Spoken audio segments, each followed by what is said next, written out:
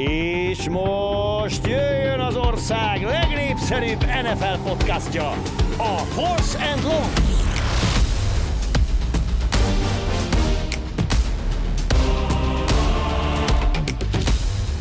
Sziasztok, köszöntünk mindenkit, ez a Force and Long Budai Zolva és Bencsics Márkkal. Túl vagyunk a 11. játékhéten, és hát szerintem a legszomorúbb pont ezen a héten az még a hét legelején volt. Ugye a Cincinnati Bengals elvesztette kezdőirányítóját Joe Burrowt. Szia Zoli! Mennyire érzed azt, hogy ez az irányító, sérülgetések, mindenhol hullámzások egyre inkább az idei NFL-nek a központi témája a 32 irányító, főleg úgy, hogy nem olyan régen Tom Brady nyilatkozott arról, hogy az idei NFL-lel hát nem túl elégedett ő sem. Szia Márk, köszöntök én is mindenkit. Nem tudom, kezdjük akkor visszafelé a kérdésedet. Bradynek ez a nyilatkozatával én abszolút nem értek egyet, vagy inkább nagyon-nagyon rossz helyről jön ez szerintem. Tehát Tom Brady, egy kicsit azt érzem, hogy ugye van ez a mém, hogy öreg ember a felhővel vitatkozik nagyjából, hogy az én időmben minden jobb volt és minden más volt. Tegyük hozzá, egy Brady nem látott sok NFL-t. Tehát ezt most megmondom neked, miért látott volna, játszott minden vasárnap, meg rájátszás meccseken is játszott, ez még az sem volt, hogy januárban látott NFL-t. Ő nem látott szerintem a saját idejében sok NFL-t, nem tudja, hogy az ő idejében milyen volt egy Houston-Cleveland meccs vasárnap helyi idő szerint egykor, ahol 2 szenvedő csapat játszott. Tehát amikor készül mondjuk egy ellenfélre, az is irányítót biztos, hogy nem nézi szerintem annyira. Ez az egyik. Hanem ez valami irányító passzol valaki ellen, tehát hogy reagál, ugye az tendenciákat ott is néz, hogy szerintem ő tudja azt, hogy egy Mahomes milyen tendenciái vannak, mire mik a válaszai abból, hogyha mondjuk játszik egy csapat. Jó kérdés. Abban biztos vagyok, hogy úgy kevésbé, és ez szokott azért kijönni szerintem a csapatoknál, hogy ezért a Sunday Night Football meg a Monday Night kiemelt, mert hogy a ligán belül is kiemelt. Tehát nagyon sokszor azért Twitteren látszik, hogy kommunikálnak a játékosok és beszélgetnek egymással. De valószínűleg neki ez egy kicsit más helyzet, amikor családapa vagy, amikor egy kicsit amúgy is keveset vagy itt. Azt a részét osztom. Nekem inkább az a fura, hogy most miért most, vagy csak most éppen megkérdezték erről. Beszéltünk már korábban is erről, hogy ő mennyire büszke arra, hogy ő megvédte a játékostársakat a labda elhelyezéssel, ami megint egy más téma. Az csak egy szelete. Ez oké. Szerintem az csak egy szelete a dolognak. Az, hogy szerintem gyengébb a játék, ezzel nem tudom, hogy mennyire, nekem ez kicsit tényleg. Szerintem valós a dolog. Azt nem hiszem, hogy ez hosszú távon így van. Tehát szerintem ez ilyen. Vannak jobb évek, vannak rosszabb évek. Valós a dolog, hogy mondjuk tegyük azt, hogy 2023-as irányító teljesítmény és támadó teljesítmény gyengébb, mint 2022, oké. Ez legyen. Ezt el tudom fogadni, ez minden adat, statisztika nagyjából ezt mutatja. De az, hogy 2023-ban gyengébb lenne a foci, mint volt, támadó foci, meg az irányító teljesítmény, mint volt mondjuk 2005-ben, 2008-ban, 2012-ben, ez óriási kamu. Tehát, hogy sokkal előrébb tart jelenleg a támadó foci, és összességében az irányítójáték is szerintem, mint mondjuk a 2000-es években, az első évtizedben, ami nem Bradyről szól feltétlenül, meg nem most Brady idejét mondani, azt, hogy eléggé nehéz, mert 20 éven most a csávó. De nem tudom, gondolkodtam ezen, és szerintem nem szabad ennyire, és erről szerintem podcastban is sokszor szoktam mondani, hogy nem szabad ennyire kicsi mintát nézni. Tehát itt szerintem ki kell szélesíteni, 3-5 évet nézni, és akkor úgy ítéletet mondani. Ha úgy mondunk ítéletet, akkor abban ő is benne van. Tehát az, hogy most itt van 11 játékét, gyengébbek idén az irányítók, gyengébb idén a támadó egység, de szerintem ez nem gáz, ez nem egy bűnös. Tehát, hogy ez egy normális dolog, hogy néha feljebb, néha lejjebb.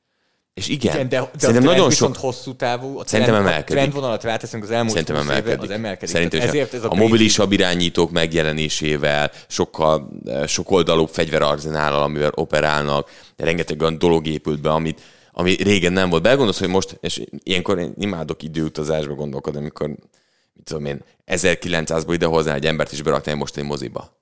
És mi történt az emberre? Hát nagyjából sok hatás érni. Idehozni egy 1950-es linebackert, run pass option, ilyen screen játék. Nem tudom, hogy mi történt. 4-5-eket futó defensive end, és ott állna. Tehát, hogy ez már egy teljesen másik. De hozzáteszem, hogy ő ebben él. Tehát, hogy nem telt el sok idő. Ez lehet, hogy...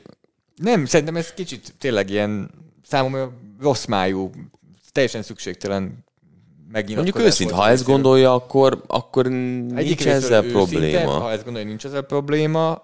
Hozzáteszem, hogyha jövőre is ezt gondolja, akkor már valamelyes probléma van vele, mert azzal biztosan a Fox meg az NFL nem lesz elégedett, hogyha a fő kommentátor kritizálja a ligát, és nem is kritizálja, hanem a színvonalát mondja gyengének, tehát ezzel nem adod el az NFL-t. Az a része igaz az állításának, hogy az idei szezonban, igen. Okay. Az idei szezonban ez nem valid dolog. Például nyilván sokat ekézzük és viccelődünk és nevetünk, meg beszélünk mondjuk arról Baker Mayfieldről, Ryan Tannehillről, hogy ők mondjuk, hova tesszük őket, erről mindig ugye szeretünk beszélni, hogy 25. irányítók között vannak az NFL-ben. Biztos vagyok benne, hogy ez jobb és magasabb szintet képviselnek, mint 2005-ben a 20. és 25. irányító. Ez jó kérdés. Én azt érzem egyébként, hogy itt a változás az nem csak a játékosokról szól, hanem az időtávon amennyi esélyt adnak. Tehát jelenleg annyi fiatal, kevés tapasztalattal rendelkező irányító van a ligában, és 3 év után dobálnak el nagyobb mennyiségben embereket, hogy lehet, hogy ez is közrejátszik, hogy most jelenleg egy olyan időszak van, hogy tele van fiatal irányítóval. Oké, amúgy ezt nem tudom, ezt megint meg kéne néznünk, de akkor itt jön be egy másik dolog szerintem, hogy amit az előbb behoztál valamelyest, hogy aki viszont tegyük fel, hogy gyengében teljesítő irányító, mondjuk legyen például Justin Fields, vagy mondjuk egy Kyler Murray sem feltétlenül a top 10-ben, de még akár Sam Howell-t is akkor ide lehet hozni, azok viszont lábbal, vagy egy Josh Dobbs, lábbal olyat tudnak hozzátenni, ami abszolút nem volt ott 2005-ben. Egyértelmű. Tehát, hogy ilyen szempontból megint én azt gondolom, hogy előrébb tart a poszt meg a támadó foci, mint akkor, és igen, ha 2023-at 2022-vel összehasonlítjuk, akkor egyetértek Bradyvel, de hogyha 2023-ben azt mondja, hogy nem olyan jó és nem olyan magas színvonalú játék, mint volt 10-15 éves, ő valamelyest ezt mondja, akkor ezzel nem tudok igazán egyetérteni. Szerintem Tom Brady fejében az irányítójáték nem arról szól, hogy Josh Dobbs futkos, meg Kyler Murray futkos. Szerintem valószínűleg a fejben egy irányító, az szórja a labdát, dob 300 yardot, megnyeri a meccset, dobva. És simán lehet az, hogy az neki az egy atléta. Tehát én ezt is el tudom képzelni, hiszen ő is ilyen volt, és így tudott sikeres lenni, hogy lehet, hogy az ő fejében az van, hogy persze tök jó, hogy Dobbs fut 80-at, miért fut 80-at? Mert nem tudja a karjával meg a fejével megnyerni. Ezt is el tudom képzelni, hogy ez közrejátszik, de itt is azért vannak szintek. Tehát, hogy amikor arról van szó, hogy egy Lamar Jackson fut, vagy egy Jalen Hurts fut, akkor egy Patrick Mahomes fut, akkor ez nem arról szól, hogy valamit elfedünk, hanem még ráteszünk. Teszünk-e mi most rá? Tegyünk. Nem tudom, hogy állunk, ezt te követed. Én követem. Szerintem döntetlen. Jó. Kő, papír, olló. És akkor most az én irányomba eljött ez a döntetlen. Fordítottam, már vezettem, és most 2 nyert zsinórban. Na hát hasonló, mint fantasyben, ahol azt hiszem 5 nyertem zsinórban, vagy 5. Nagyon, jövök föl. Ez kellett az, hogy becsúszak rájátszás helyre. Lékai Máté megsorozatban 7 nyert, azt hiszem a ligánkban. Úgyhogy nem érdekel. Pedig mondja ettől függetlenül, hogy nem érdekel. Akkor is tudnám, hogy felkelek, akkor is tudom, hogy ő igen mit csinált. Mielőtt felkelsz fel, akkor tudod, akkor jön az üzenet. Igen. Na jó. 3 állítást hoztam kivételesen. Legyen az első az, mert azt mondod, hogy nagyon sok állításod van, úgyhogy... Törölgettem, de van tartalék akkor, még így is. Akkor nyugodtan lőhetek. Legyen az, hogy 2024 első hetében, tehát a 2024-es szezon első hetében Josh Dobbs egy kezdőirányító lesz valahol. Nem tudom, hogy hol, valószínűleg nem a Vikingsnál, de még akárki tudja. De valamelyik csapat bizalmat fog szavazni Josh Dobbsnak ez a Linsanity-szerű menete közben. Ugye Jeremy Linnek volt ez a New York Knicks-ben zseniális időszaka. Most az időszak alatt 2 hetet értünk nagyjából, de ugye mindenki emlékszik. És ezért ezt gondolom, hogy... Egyetértek. És nem volt az állításaid között? Kicsit féltem, ezért hoztam elsőként. Nem. Egyetértek, és azért, mert Dobbs tud csapatot vezetni. Amúgy ez nagyon fontos. Tehát nem feltétlenül a futás, meg a passzolás, hanem egész egyszerűen van valami megfogható. Igen, abszolút. Nagyon jó a TikTokja. Az is nagyon-nagyon jó, hogy kezeli ezt az egészet, de tudod, mit érzek rajta? Hogy ő tényleg élvezi, hálás, hogy ezt csinálhatja. És van ez a mondás angolul, bocsánat, hogy közbevágok, de szerintem ezt próbálod te is kifejezni, ez a playing with house money. Semmi veszíteni valója nincs igazából. Tehát de és nem rosszul használja fel. Nem. Tehát ezt nem úgy használja fel, mint Drew Lock. Minden nyomás leszáll róla. Lockról is leszállt, nem? Úgyhogy szinkról. Ő is így, pikket dobtam, vigyorgok a pályaszélén, a csapathoz mély torkozik. Hát én ezt nem is értettem. És akkor inkább úgy voltak vele, hogy a leszakadt karú Gino Smith visszajön. Adni. És akkor utána dobott már. Igen. Úgyhogy egyetértek, és nekem nagyon tetszik ez a sztori még mindig, és még mindig versenyképes. De ez elveszíti tehát Jeremy Linhez visszautalva, ez valahol elveszíti a mágiáját. Ha egymás után mondjuk bejön 2 vereség, vagy gyengébben játszik, és akkor viszont már máshogy kell nyerni. Azt meglátjuk, hogy az benne van-e. Nem mondom azt, hogy jövőre a 18. héten is kezdő lesz, de azt mondom, hogy az első héten valahol kezdő lesz. Jó. Hát, melyik legyen? Oké. Ez nem egy nagy dolog, de szerintem ezt már korábban akartam hozni, és nem volt tököm hozzá, de Deron Bland megdönti az egy szezonban. De ezt nem hoztad már? Nem, csak akartam. Most itt Discordon a Patreon támogatók kijavítatnak. Én úgy emlékszem, hogy ebből beszéltünk, és én azt mondtam, hogy nem fogja megdönteni. És te akkor hoztad állításként, hogy Deron Bland meg fogja dönteni. Lamb, Cousins, Aubrey, Vikings, Lamar Jackson. Hát Vikings az minden héten van. Fred, nem, szerintem ezt csak beszéltük. Igen? Aha, külön. Jó. De most már eljutottam oda, hogy meg fogja csinálni. Ugye megszerezte a 4. interception return touchdownját, ezzel beállította a rekordot, tehát 4-en vannak, akik ezt megcsinálták. Igen. Eric Allen, Jim Kearney, Ken Houston és ő. És meg lesz a rekord, azt mondod. És meg lesz. Meg lesz a rekord, lesz 5.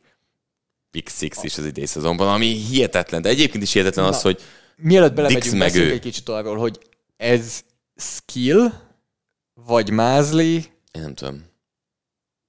Vagy a Dallas Cowboysba elmész fiatal cornerbacknek. Jó, de tegyük hozzá, akkor most nem is az interception, most magára a pick six-re gondolok, mert nyilván ahhoz beletartozik, hogyha megnéznénk a pick six-eit, amelyik most így hirtelen eszembe jutnak, a legtöbbnél elkapta a labdát, és senki nem volt előtte. Hát a pick six nagy része az ebből szól, mondjuk egy cover 2-re lelépsz, vagy belefutsz egy olyan útvonalba, ami... Vagy emberezésnél mögé dobják, és akkor kifelé menő útvonalnál tudsz menni. Tehát nem egy free safety az, aki ezt a rekordot meg fogja dönteni. Nem, de hogy ettől függetlenül hihetetlen. Tehát 4 TD, amit szerzett. És szerintem legyen. Én nagyon adom. Főleg ugye azt tegyük hozzá, hogy a Cowboys ellen valószínűleg a csapatoknak kell passzolni majd. Igen. Van egy pass rush, ami amúgy nehéz döntésekbe bele tudja kergetni az irányítókat. És mondom, hogy milyen meccsek vannak. Washington, Commanders, ott azért interception Howell-től érkezgetnek. Seattle Seahawks, Philadelphia Eagles, ezek ilyen Buffalo Bills, ellentől bármi megtörténhet. Miami Dolphins, Detroit Lions, és az utolsó, az a Commanders 18. heti. Ez a Commanders kétszer. Kétszer azért Howell-nek így lenne egyet dobni felé. 18. héten Howell lesz?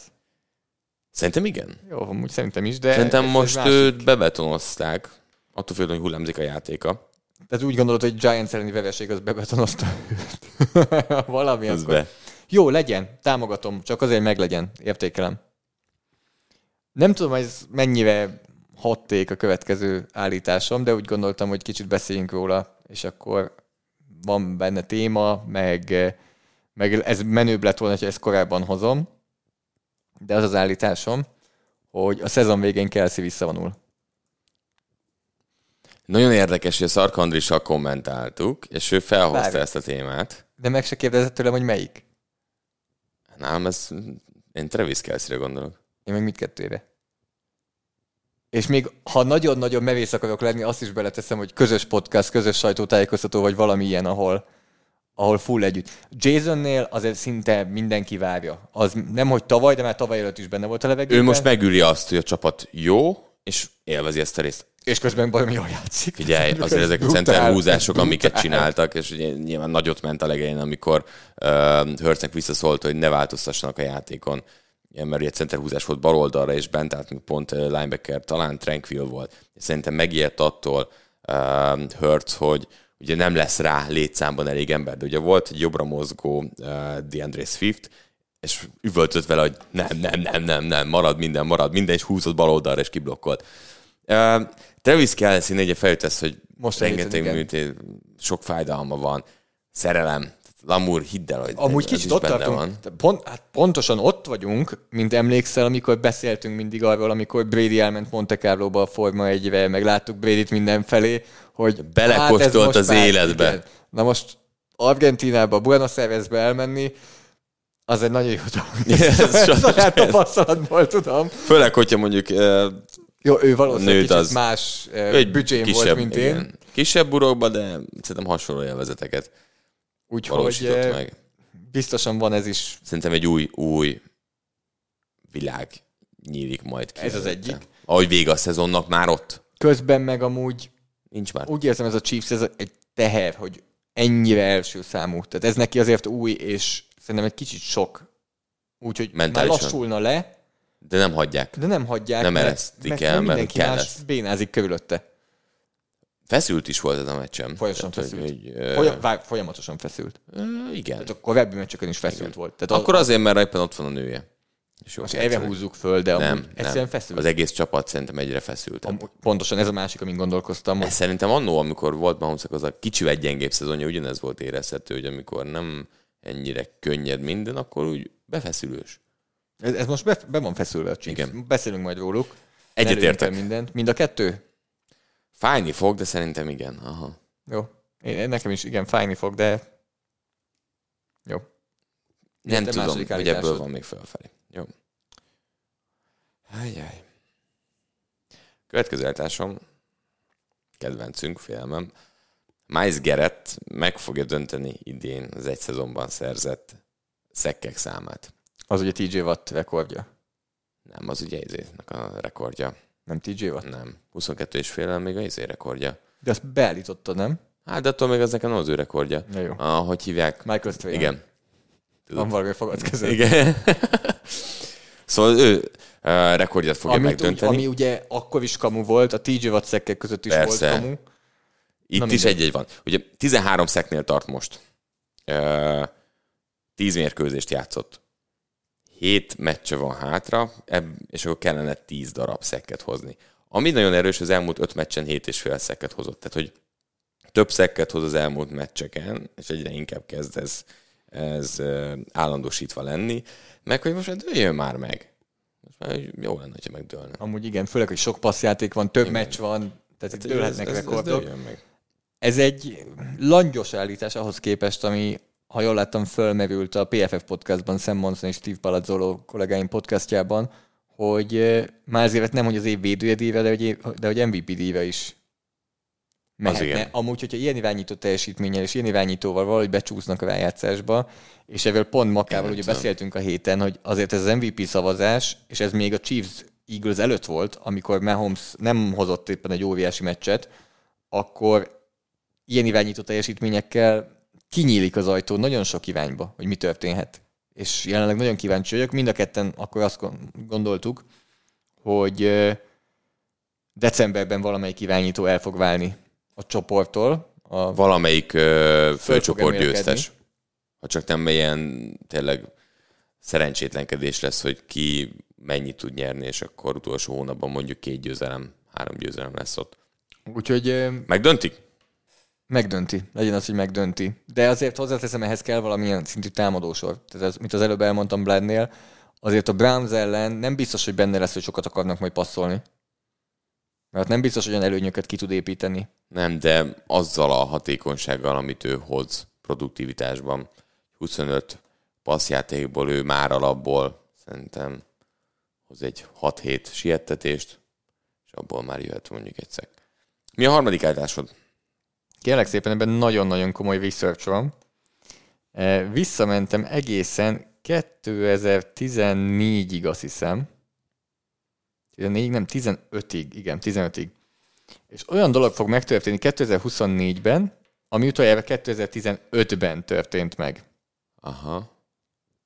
Ez pedig az lesz, 2 éven is el tud menni az állításom, mondjuk tudod, mit hozom az igazán merészet, és akkor előveheted a 32 csapatot itt magad előtt, hogy mindegyik beugorjon és meglegyen, akkor merészebb lesz. 2015 után először több védő oldalról jövő vezetőedzőt fognak kinevezni, mint támadó oldalról jövőt. Egyetértek.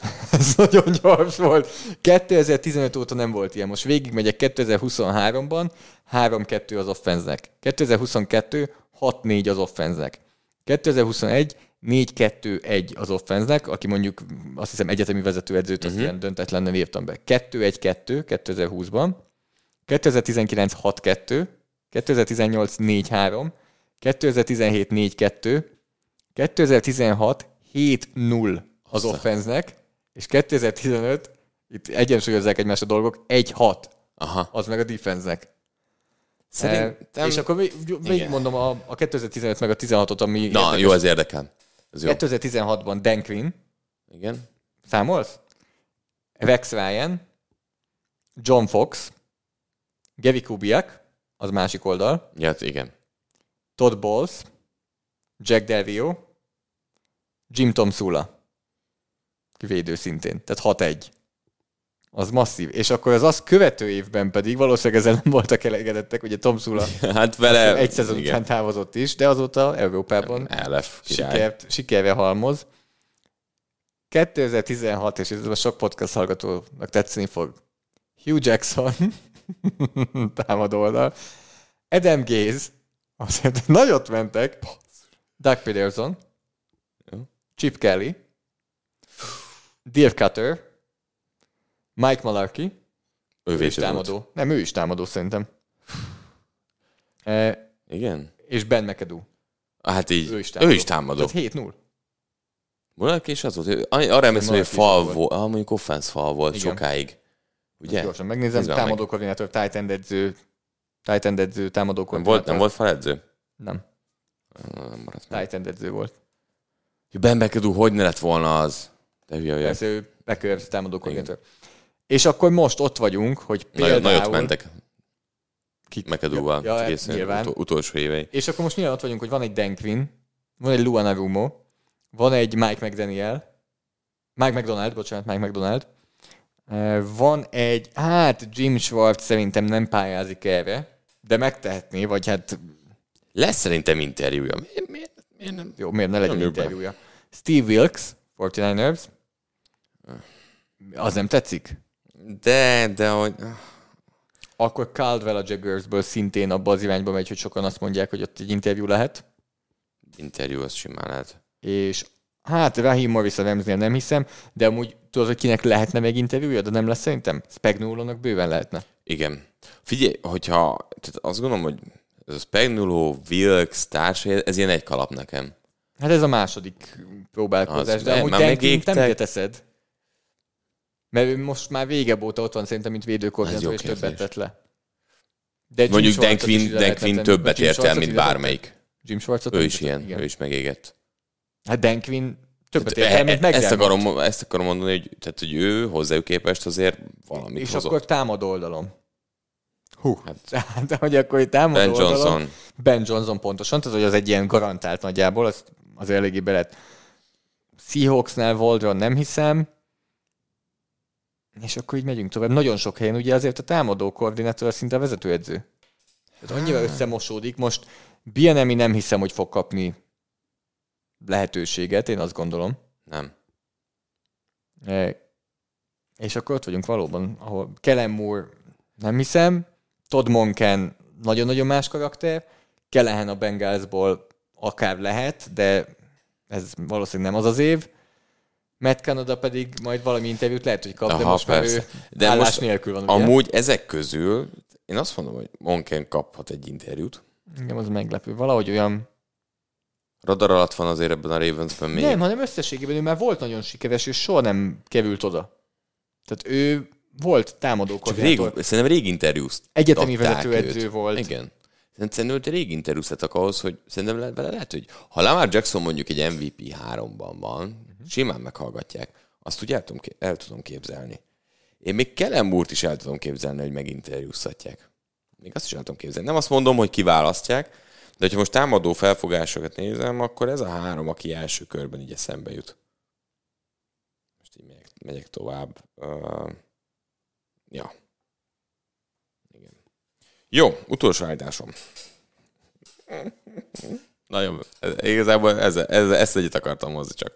Ez tetszik. Joe Flacco-nak több passzolt TTL-ez, mint Kenny Pickettnek? Nem, mint az eddigi összes Cleveland Browns irányítónak. Mármint ebben a szezonban. Igen. Tehát, hogy több lesz neki, mint DTR-nak, PJ Walkernek és Deshaun Watsonnak. 8. De szerinted játszani Nem tudom, de akartam róla beszélni. Akarok róla beszélni. Miért ne? Tehát, hogy láttuk most DTR-t játszani. Még ez volt a legjobb meccse eddig egyébként, szerintem azt el lehet mondani, de hogy hamar ki fog derülni a practice squadban, hogy az öreg mit tudnék hozzátenni. Azért a 2023 jó augusztusi tippkártyáidon nem volt rajta, hogy Joe Flacco rájátszás meccsen fog kezdeni. Nem. Mert erre most eléggé nagy esély van. Simán, én simáltam. PJ Walker teljesen lefőtt. Deshaun Watson nincs. DTR, tehát nem... Most mi azt, hogy néhányszor fut, ezeket szerintem Flacco is tudja hozni. A futás azért nem. Azt nem. De... Nem a dobás részét. Kis play action fékekkel, ilyenekkel. Amúgy, ha már a témával akarsz beszélni, nem azt mondom, ez egészséges. akkor egy igazán fájó dolgot bedobnék ide. Ha Joe Flacco, főleg ha Joe Flacco jó, akkor ez elő fog kerülni párszor. Miért nem tudta 4 héttel ezelőtt ezt a lépést megtenni a Jets? Fogalmam nincsen. Mert az állítás, hogy Aaron Rodgers nem fog játszani idén, az már... Az most már igen, az látszik. Én nem tudom, hogy miért nem hívták fel, hiszem... És most lehet azért, mert ott volt. És nem. Ugye játszott ott? Igen, azért. Most tartok ott amúgy, és erről beszélgettünk a Patreon támogatónkkal a közös meccsnézésen, ami ugye Jets-Bills volt vasárnap, hogy ilyen szintű töketlenség és bénázásnál azért most már előveszem Joe Douglas-t és Robert Salat. Ezzel kapcsolatban van gondolatom. Hogy ott tartunk, hogy, és ezt mondtuk vasárnap is, hogy a Rodgers sérülés az olyan szintű immunitást ad nekik mindenféle kritika alól és mindenféle döntések alól, hogy akármit csinálhatnak. Ennyire tökéletlennek lenni, és ennyire elbaszni egy szezont onnantól, hogy kidőlt Rodgers, az azt gondolom, hogy itt már elő kell venni a vezetőedzőt és a general managert, hogy mégis mit csináltatok és mire gondoltatok. Több részről is megközelíteném. Joe Flacco-t szerintem azért nem hozták vissza, mert volt ott. És elég sok riport jött ki, hogy őt cserének hozták, de hogy zéró hozzáadott értéke volt. És ő játszott, amikor Zach Wilson sérült volt, még White is játszott, tehát ez egy nagyon komoly Jetses szezon volt. És szerintem ezért akarták őt visszahozni. Az, hogy a Vikings előbb tudta felhívni az Arizona Cardinals, mint a Jets, ez a problémás pont. Ugye ezt nem próbáltam meg felhívni úgy, hogy Dobbs tudták, hogy innentől kezdve megy a padra, és 2 zsák szotyért el lehet hozni. Tehát a Vikings sokkal eleményesebb volt ebből a szempontból, és most miről beszélünk? A Vikings gyakorlatilag rájátszásért küzd. És ez ennek köszönhető, hogy oda vitték. Úgyhogy, a Jets az eléggé elnézte. De amúgy ezt mondom, a Brownsnál is Fleckot hozzák ide, úgyhogy Dobbst elzavarták, mert ott volt PJ Walker, meg DTR, és közben látszik, hogy 3 közül a legjobb. Megtapsolom az állítást, de nem értek vele egyet, nem fogom elfogadni. Lesz passzolt TD-je? Fog játszani? Fog játszani. Fog. Valahogy mindenképp fog. Biztos, tehát ha nincs tétje az utolsó meccsnek, akkor fog játszani. De akkor nem PJ Walker teszik. Hát, nem tudom. Kíváncsi vagyok, hogy nehéz azért irányítót cserélni, hogyha nyersz. Hiába, hogy játszik rosszul a csapat. Igen. Meg az irányító. Ahhoz annyival jobban kell játszani ott. Sokáig a csere, hogy nem nyertek. Igen. Mondjuk ez megint lehet, hogy Jetsről mond el valamit, de ne beszéljünk többet a Jetsről, mert nem sokára fogunk még, hiszen pénteken játszanak egy történelmi meccsen.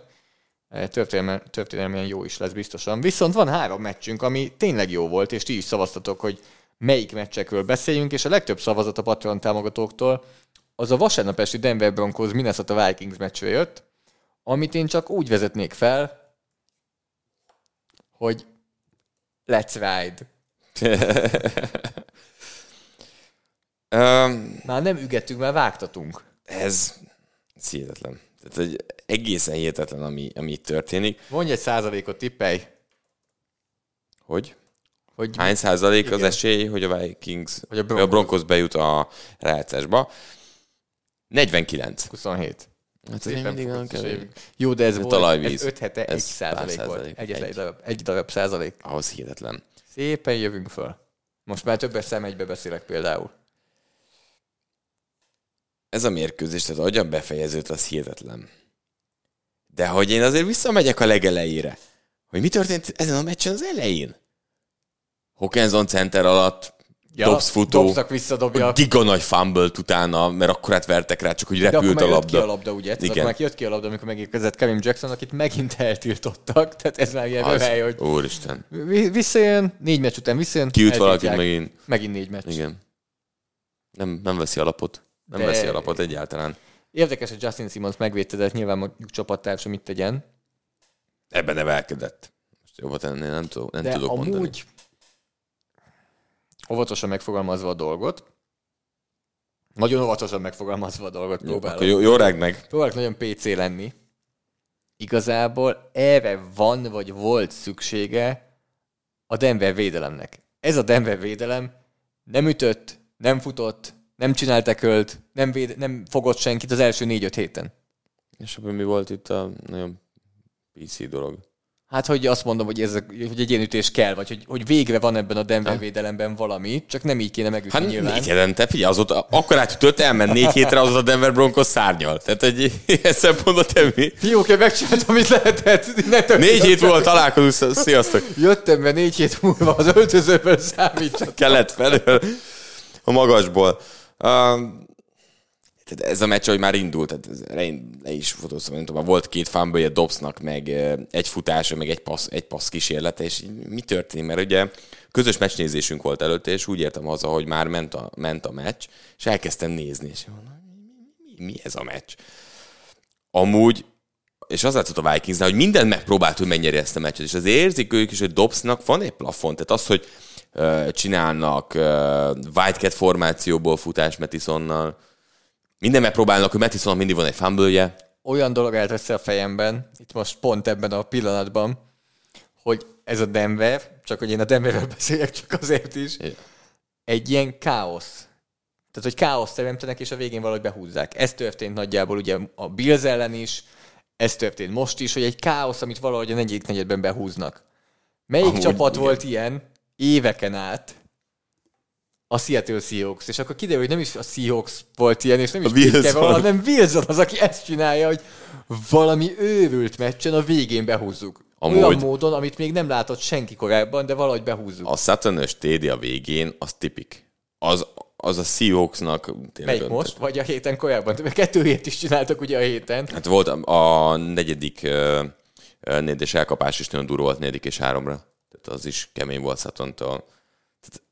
Sutton az így nyeri a meccseket. Ami érdekes egyébként, hogy tehát 4 hete nem dobott interception már Russell Wilson. Tehát ez a csapat pontosan tudja azt, hogy... Ő micsoda. Igen. Tehát szerintem Sean Payton pár hét után tartott egy ilyen önismereti játékot a csapatnak, hogy figyelj, nem vagy jó. Te se vagy túl jó, te se vagy jó. De erős vagy. Ne puszilgassál gyerekeket. Igen, te is egész erős vagy. Fussunk, igen. Dobjunk oldalra nagyon-nagyon sok screen játékot, meg rövid passz, mert várjál, te már nem vagy a New Orleans irányító, de te sem dobja azért nagyon messzire. Szerintem az volt, hogy az első 4-5 hétben mutogatta a filmeket a 2022-es Chargersről, meg a Chiefsről, meg az Eaglesről, és utána rájött, hogy nem, úgyhogy a doboz aljára nyúlt, és a 2008-as Revanst és Steelers elővette, hogy na, amúgy. Ezek vagyunk mi. Rohadtul nem ez a 2023-as csapat. Szarul néz ki, élvezhetetlen. A defense viszont üt. Igen. Nem hibázunk, az offense ne hibázzon. Hoztok 4 yardot futásonként, az teljesen jó. Most Javonte Williams 3,4, de mindegy. Közel, de ehhez most jött az, hogy most Wilson többet passzolt. Igen. Tehát így kompenzálva lett a dolog. És jön megint Piránynak a hételkapás 60 yard. Ezek a New Orleans-i de nincs, tehát az elmúlt rendszer. 3 évben nem létezett szerintem ilyen csapat. Én azt gondolom, hogy ez a küzdős, brusztolós, és ez egy tipikus 6.-7. kiemelt wildcard csapat. És mindig olyan csapatok voltak ott, akikre azt mondtuk, hogy hát ők nem annyira jók. Tennessee Titans? Jobban futottak egy kicsit, hát de hogy... voltak látványos nagy játékok. Védelemben ott volt 1-2. Jó, de az elmúlt 3 évben nem volt olyan az a Tennessee Titans szerintem. Nem, most gondolkodom ilyen. De jogos, jó, a Tennessee nem rossz. Ez abszolút ez az eredmény foci. Igen, és ennek a csapatnak rohadtul van identitása. Amit elcsépelve mondunk, és nem tudjuk nagyon jó rég meghatározni. Amúgy, idén nem is nagyon. de általában amúgy jó és rossz csapatokra mondjuk, hogy van identitásuk, de ez egy középszerű csapat, aminek van identitása, és nagyon igen, kíváncsi, tehát ha valami felrakod azt, hogy akarom láttatni a csapatomat. Itt van elképzelés. Van, nem a legszexibb, de hogy nagyjából itt látod azt, hogy ez nem működik, ez sem reális, mi maradt? Jelenleg ez maradt, és ez amúgy működik.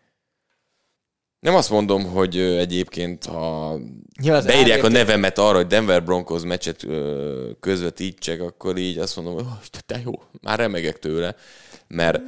De tudod, hogy gyors lesz. Ja, igen. Hozzáteszem, hogy a sok futással. Igen, azzal lehet ölni, meg tényleg, tehát itt ugye rengeteg rövid passzal és társaival. De imádtam, hogy ilyen hullámai voltak a meccsnek.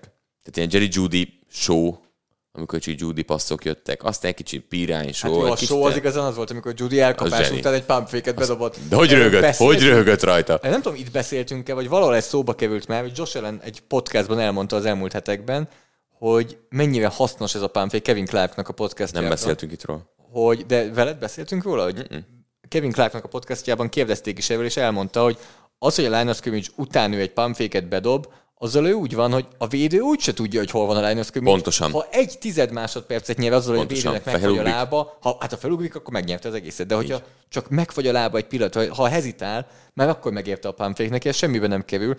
Amúgy ennyi évvel akkor tényleg elkapó mérvet csinálja. Főleg, hogy tengernyi helye volt az elején. És ugye ez tipikus egy screen oldalra, abból még mehet passz fölfelé. És én néztem is a játékot, és talán vissza is tekertem, hogy ez hátrafelé ment? Nem. Csak megpróbáltam úgy. Igen.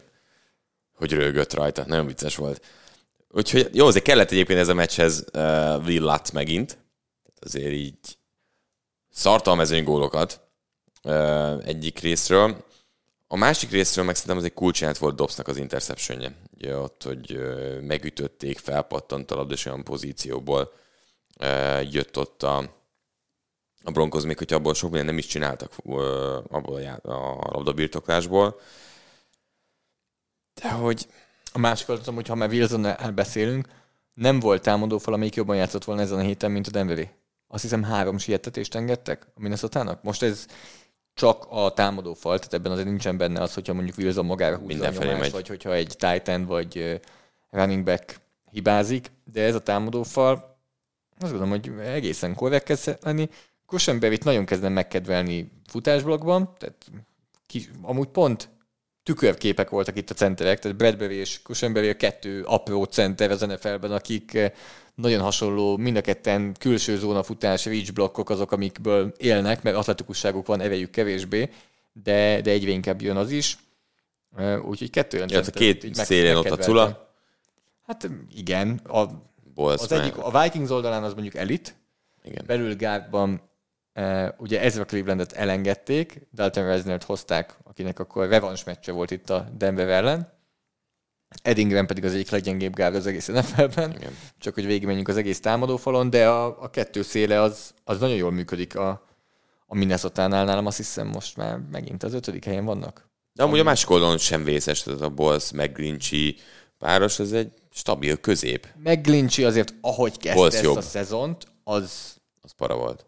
Hát az egész csapat. Volt. De itt jön be az, amit mondtam, hogy ne csináltass fel olyat, amit feltétlenül nem tudsz, az egész csapatra ilyen szempontból igaz volt. Nem tudom, hol lett egy ilyen csapatnak a plafonja. Ez nem azért, az is egy fontos pont. Ez a 6. kiemelt. Játszunk egy jó rájátszás meccset. Inkább azt nem tudom, most ez rövid távú plafon, hogy ez szükség miatt alakult így ez a csapat, vagy ezt az identitást szeretnék 2024-re is majd. Nagyon meglepő, hogy a Sean Payton fejében ez egy komplett és kész csapat lenne. Igen. Jó, de ezzel együtt az is igaz, hogy árérték arányban viszont eléggé rosszul van használva az irányító. Tehát nem azért fizetsz Russell Wilsonnak ennyi $100 millió. Hát ő nem akar fizetni, ez ilyen hozott termék. De figyelj, meg nem mondtam volna azt, hogy 2000 passzolja mellett 19 touchdown, 4 interception. Tehát ha csak ezt az egyszerű statisztikát nézzük, ez olyan klasszik Russell Wilsonos, Seahawksos időket idézi egyébként. Vigyázz a labdára, nincs nagyon sok TD, de azért ez nem rossz. Első körben. Tehát, hogy a tavalyi évhez képest Russell Wilson óriásit lépett előre. Vikings pedig, említettük már, azért érintőlegesen beszéltünk róla, hogy van ebben egy erős plafon. De ez elég lesz a rájátszásra, hogy nagyon-nagyon el kell roncsanak dolgokat szerintem, hogy ne legyen elég a rájátszásra. Figyelj, ha Mattison még ennyit játszatják, akkor még nagyjából egy 4 fumble-je lesz. Figyelj, Chandler ezen a mérkőzésen nagyon jól szállt be, és nem csak a fake puntra gondolok, pedig az egy mennyire tökös döntés volt, és hogyha behúzza a Vikings, akkor nagyon könnyen hoztam volna Okonelt a hét edzője díjunkra, így azért... Nálam Okonel egyébként nagyon-nagyon felértékelült az idejében. Nekem óriásit lépett előre. Hát nyilván... Mint Vikings vezetőedző. Ez, amit több csapatnál el van mondva, hogy szép magyarsággal, hogy miért nem képesek hozni akár kezdőirányítóval sem olyan dolgokat, mint amit itt hoznak, nagyjából egy harmadik számú irányítóval. És maximalizálva van. Tehát, hogy meg ebben az elkapósorban én azért látom nagyon az extrát. Tehát, hogy Powell is labdával a kezében, nagyon komoly tempó, Edison, Hawkinson, és a visszajön Jefferson. És van egy jó támadófal is. Igen. Úgyhogy itt vagyok amúgy kicsit abban, amit megint beszéltünk vasárnap, hogy Cousins, így Cousins, úgy, hogy Cousins szerinted mennyire jó. Amiben én is szeretem Cousins, jó szerintem Cousins, de azért most megint ez a pár meccs rávilágít, jó te azért itt nagyon-nagyon jó helyzet van. Igen. Ő jól válogat, azért ezt elmondani. Tehát, hogy olyan helyzetben nem hozza magát nagyon rossz. Én azért gondolom azt, hogy szerintem maradni is fog, ugye ez volt annó az állításom. Igen, ez ilyen szempontból rendben van. Igen, Cousins is szereti jó helyzetbe hozni magát, és vasárnap a Chicago Bears is nagyon jó helyzetbe hozta magát, egészen addig, ameddig kiénekelték a sajtot a szájukból, de... És ez nem a Packers volt. Szép, de nem tudom azért, ugye nyilván, hogy ez baj-e amúgy. Ezt akarták-e, tudod? Hát nyilván nem akarták, de ezeknél a csapatoknál én megkockáztatom, hogy ez nagyjából a legjobb, ami történhet, hogy életképesnek tűnik a csapat, de a végén azért a draft pozíciót nem mondják el úgy, hogy ugye másik csapat révén az 1/1 azért már ceruzával így bekavikázva lenni. Hát és az, hogy 2 top 5 választás, az nagyon jó lesz Matt Eberflus után a következő edzőnek. Igen, és tanulságos volt ez a mérkőzés a Lionsnak is, mert tipikusan úgy csordogált a meccs, hogy ez a majd átbillen. Mert tudjuk, hogy gyengék. Majd átbillen. Tehát ez a 7-0, 7-7. Vezetünk egy kicsit, visszajött 20-14, már 23-14, még egy kicsi mezőnyom, már ez 12 pont, már necces. Tehát, azt érezte a Lions, amellett, hogy Goff azért szórta az interceptionöket, és nyomás alatt ezen a mérkőzésen nem játszott jól, volt szerencsétlen interception is, de másik 2 azért abban bőven volt hiba. Hát volt hiba, amikor a linebacker dobja meg. Hát az kicsi. Apró hibának. És nyomás alatt megint előjött az egyébként, hogy nyomás alatt nem működött. Ugye 7-ből 3 passza volt jó, és 32 yard és 2 pick Jared Goffnak az első 3-4-ben, és utána összekapta magát. Meghallotta, hogy mi MVP-ként bedobtuk őt. Meglátta, ugye ez volt a videón a thumbnail. Azért visszahozta a meccset. Itt azért megint előjön nekem az a Sam Brown féle függés. Hogy mennyire keresi őt folyamatosan. Tehát egy, lassan kialakul egy olyan kapcsolat, mint ami Cooper Cup-al volt neki. Gáz van, Sam Brown. Gáz van, Sam Brown. Nem feltétlenül rossz, mert beszéltünk múlt héten arról, de hogy ez azért itt is elmondható, hogy Laporte egy kicsi most beleszürkült a szezon közepére, mellettük nem nagyon van senki. Igazából minden gyenge meccs után, vagy gyenge időszak közepén azért elő lehet venni bőven a Lionsnak a draftját. És elő is fogjuk szerintem, hogy egy linebackerre és egy running backre elhasználták azt a 2 draftet. De végre Gibbs legalább használják. Tehát most is volt 60, majdnem 60 elkapott yardja, ilyesmi, de hogy amúgy tudod, Montgomery pontosan értékesebb lenne egy elkapó. Igen. És a másik oldalt egy cornerback vagy egy passzsietető értékesebb lenne, ahol tényleg Hutchinsonon kívül nem történik passzsietetés. Semmi. Teljes kuka. Úgyhogy ez kicsit ott vagyunk, mint a Chiefsnél, hogy amikor minden ment, és minden megy, akkor elfelejtjük, hogy Edward Gillett elvitték 1/32-re. De azért... Minden futásánál eszembe jut. Az 1/32? Minden futásánál eszembe jut. Pacheco futásánál meg az jut eszedbe, hogy ne legyél előtte. Igen. És akkor nézed utána a Pachecót, és így várjál, melyik az első körös? Imádom a mémeket Pachecóról. Ja, most nagyon-nagyon vicces volt, hogy Pacheco fut az első negyedbe, és ilyen rögbis mém volt. Láttam. Teljesen beteg. Tehát egy kicsit hasonló helyzetet érzek ott a Edward Ziller pickhez képest, hogy igen, jól néz ki, amikor csinál egy 50 yardos TD-t be, olyan szerintem még nem volt Gibbsnek, jól néz ki, amikor nem tudom, van egy nagy játék, amikor jól megy a Chiefsnek vagy a Lionsnek, akkor hát tök mindegy, így is jók, de azért amikor probléma van, akkor szerintem nyilván könnyebb elővenni akkor, amikor probléma van, de összességében is szerintem nyilván ezek elpazarolt. Igen. Nem mondom elpazarolt, de hogy jobban is lehetett volna használni. Lesz valami, amivel foglalkozhatunk jövő nyáron. Okay, azt mondjuk, hogy na hozzá egy plusz elkapót, hozzá egy kis passértetést még, és akkor, hogyha még valamit tudsz hozni. De nézzük meg, és erről nem beszéltünk itt a bevezető beszélgetésünkben, de szerintem számomra az egyik legnagyobb konklúziója, vagy inkább sztoria jelenleg az NFL-nek, hogy 2023-nak az a története számomra, és az a szlogenje, bárki nyerhet. Bárki. Ott, jó, nem bárki, de mondjuk 10 csapat van, amely, hogyha szépen angolosan, borzasztóan lefordítva magyarra forró lesz januárban, akkor miért ne nyerhetne? Egy Seattle Seahawks-ot, mely besült most és bénázott, bőven eljuthat ebben az NFC-ben. A Detroit Lions bőven eljuthatna. Tehát lehet, hogy jövőre már nem lesz ilyen lehetőség minden csapatnak, és most legalább szerintem tényleg 8 csapatról beszéltünk a 2 konferenciát egybevéve, akik abszolút eljuthatnak oda. Egy Jaguars bőven eljuthat oda, a 4. kiemelt csapatok.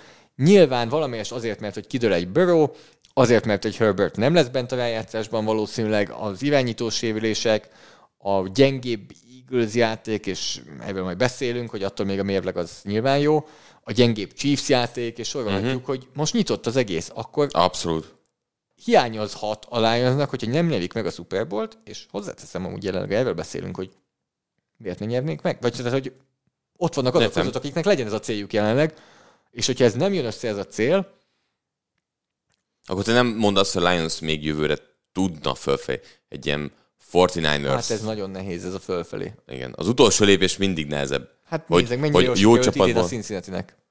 Mert annyira sok minden múlik. És ez volt, hogy valószínűleg az utolsó év, hogy együtt van Higgins, Chase és Burrow. Hát ez az utolsó fél év lett inkább.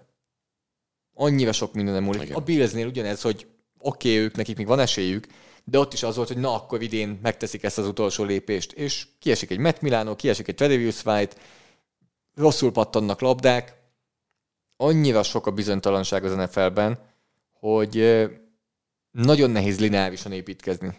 És azt elvárni, hogy te abszolút benne van, hogy a Lions mondjuk 2025-ben nagyon jó lesz, de ez nem garantálja azt, hogy 2024-ben jobb lesz, mint idén. Mert nem úgy működik az építkezés feltétlen. Nem, mert közben amúgy építőkockákat vesztesz el. Jár a szerződés. Megsérül, és ezek, amiket... Abszolút. De hogy azért ezen a meccsen megizzadtak, és nézzük akkor a pozitív oldalát. Ezt nem nyerték volna meg. Hát most mondanám, hogy korábban, de hát korábban ez a Lions nem nyert volna semmilyen meccset. Soha mióta mi nézzük, meccset, de... nagyjából. De hogy nyertek ilyen meccset? Szerintem ez is egy fontos pont. Meccset nyertek idén. Ez nagyon fontos pont, és emiatt én nagyon gondolkoztam, szintlépés hogy most megerősíthető. 7 edzője. Pontosan ugye Dan Campbell előző héten, amikor nyertek a Los Angeles Chargers ellen, ugye akkor mondta azt az öltözőben, hogy nincsen könnyű győzelem az NFL-ben, és semmelyik győzelemért se évezze rosszul magát a csapat. Ha így sikerült, ünnepeljék a győzelmet, bármi van. És ez amúgy hozzáteszem most is igaz, mert biztos mondják sokan, hogy... Ezt mondják a Bearsnél is, meg ezeknél a csapatoknál is. Hát de amúgy a Bearsnél is biztos úgy vannak vele, hogy ők örülnének bármi győzelemnek. Pontosan látják ezt, a Cardinalsnál is, hogy ez nem így jön. Pontosan. És a Lionsnál az, hogy ez most összejön, és biztos sokan azt mondják, hogy jó, hát a Bears ellen azért többel kellett volna nyerni, meg miért volt ennyire izgalmas, gyengébb teljesítmény? Egy W. Igen. És ez korábban kevés különbségek vannak azért csapat és csapat között. Nyilván van a top, de hogy azért ennél sűrűbb a mezőny nagyon sok szempontból. De ez egy küzdős, fordítós meccs volt. Igen, múlt héten a 4. kísérletes nagy meccsek voltak. Szaladtak bele idén pofonba, ugye a Baltimore Ravens ellen. Szerintem az is kell egyébként, hogy egy csapat fejlődjön. Voltak a sima győzelmek, támadó egység. Nyilván azért a védelemről nem tudjuk azt mondani, hogy igazán védelemmel tudtak nyerni, de Hutchinson villanások hozzátettek ahhoz, hogy meccset úgy nyerjenek, és Hutchinsonnak a személye azért hozott extrát. Érthető 8-2 áll ez a Detroit Lions. Chicagónál... Amúgy Justin Fields annyira izgalmas. Tetszik, ahogyan elmozgatták rengeteget. Nagyon elmozgatták, ettől függetlenül amúgy. Én kíváncsi vagyok arra, hogy nem mozgassák el ennyit, mert többen osztják ezt a véleményemet, kollégák, vagy Chicago Bears drukkerek, például Robert Mace szakíró is, hogy hoppá, valahonnan a semmiből van egy valahogy kinéző támadófal Chicagóban. 4 játékos van, akivel ők teljesen elégedettek. Az újonc Darnell Wright a jobb oldali tackle poszton. Nagyon az egy újonc teljesítmény nyújt, igen. Ingadozó, van, hogy jó, van, hogy gyengébb. Akkor bal tackle poszton visszatért Braxton Jones másodéves bal tackle, teljesen jó. Left guardban Tevin Jenkins ott van már a legjobbak között nagyjából. Azért igazolták Tennessee-ből Nate Davis-t, hogy egy jó guard legyen, ő személyes problémákkal küzdött a szezon elején és az off-szezonban. Most először voltak ők 4-en együtt egyszerre a pályán. Egyből nem nézett ki annyira rosszul. Center poszton azért problémák vannak, ott rotáltak is ezen a meccsen, hogy kijátszon centert, de szépen halkon a szezon második felére ez a Chicago támadófal, még azt is megkockáztatom, hogy ha ez így megy tovább és összeszoknak, akkor a top 10-be is be tud kúszni, ami nem volt korábban. És most tartunk ott, akkor a Justin Fields értékelésben, hogy december közepére, decemberre mondjuk,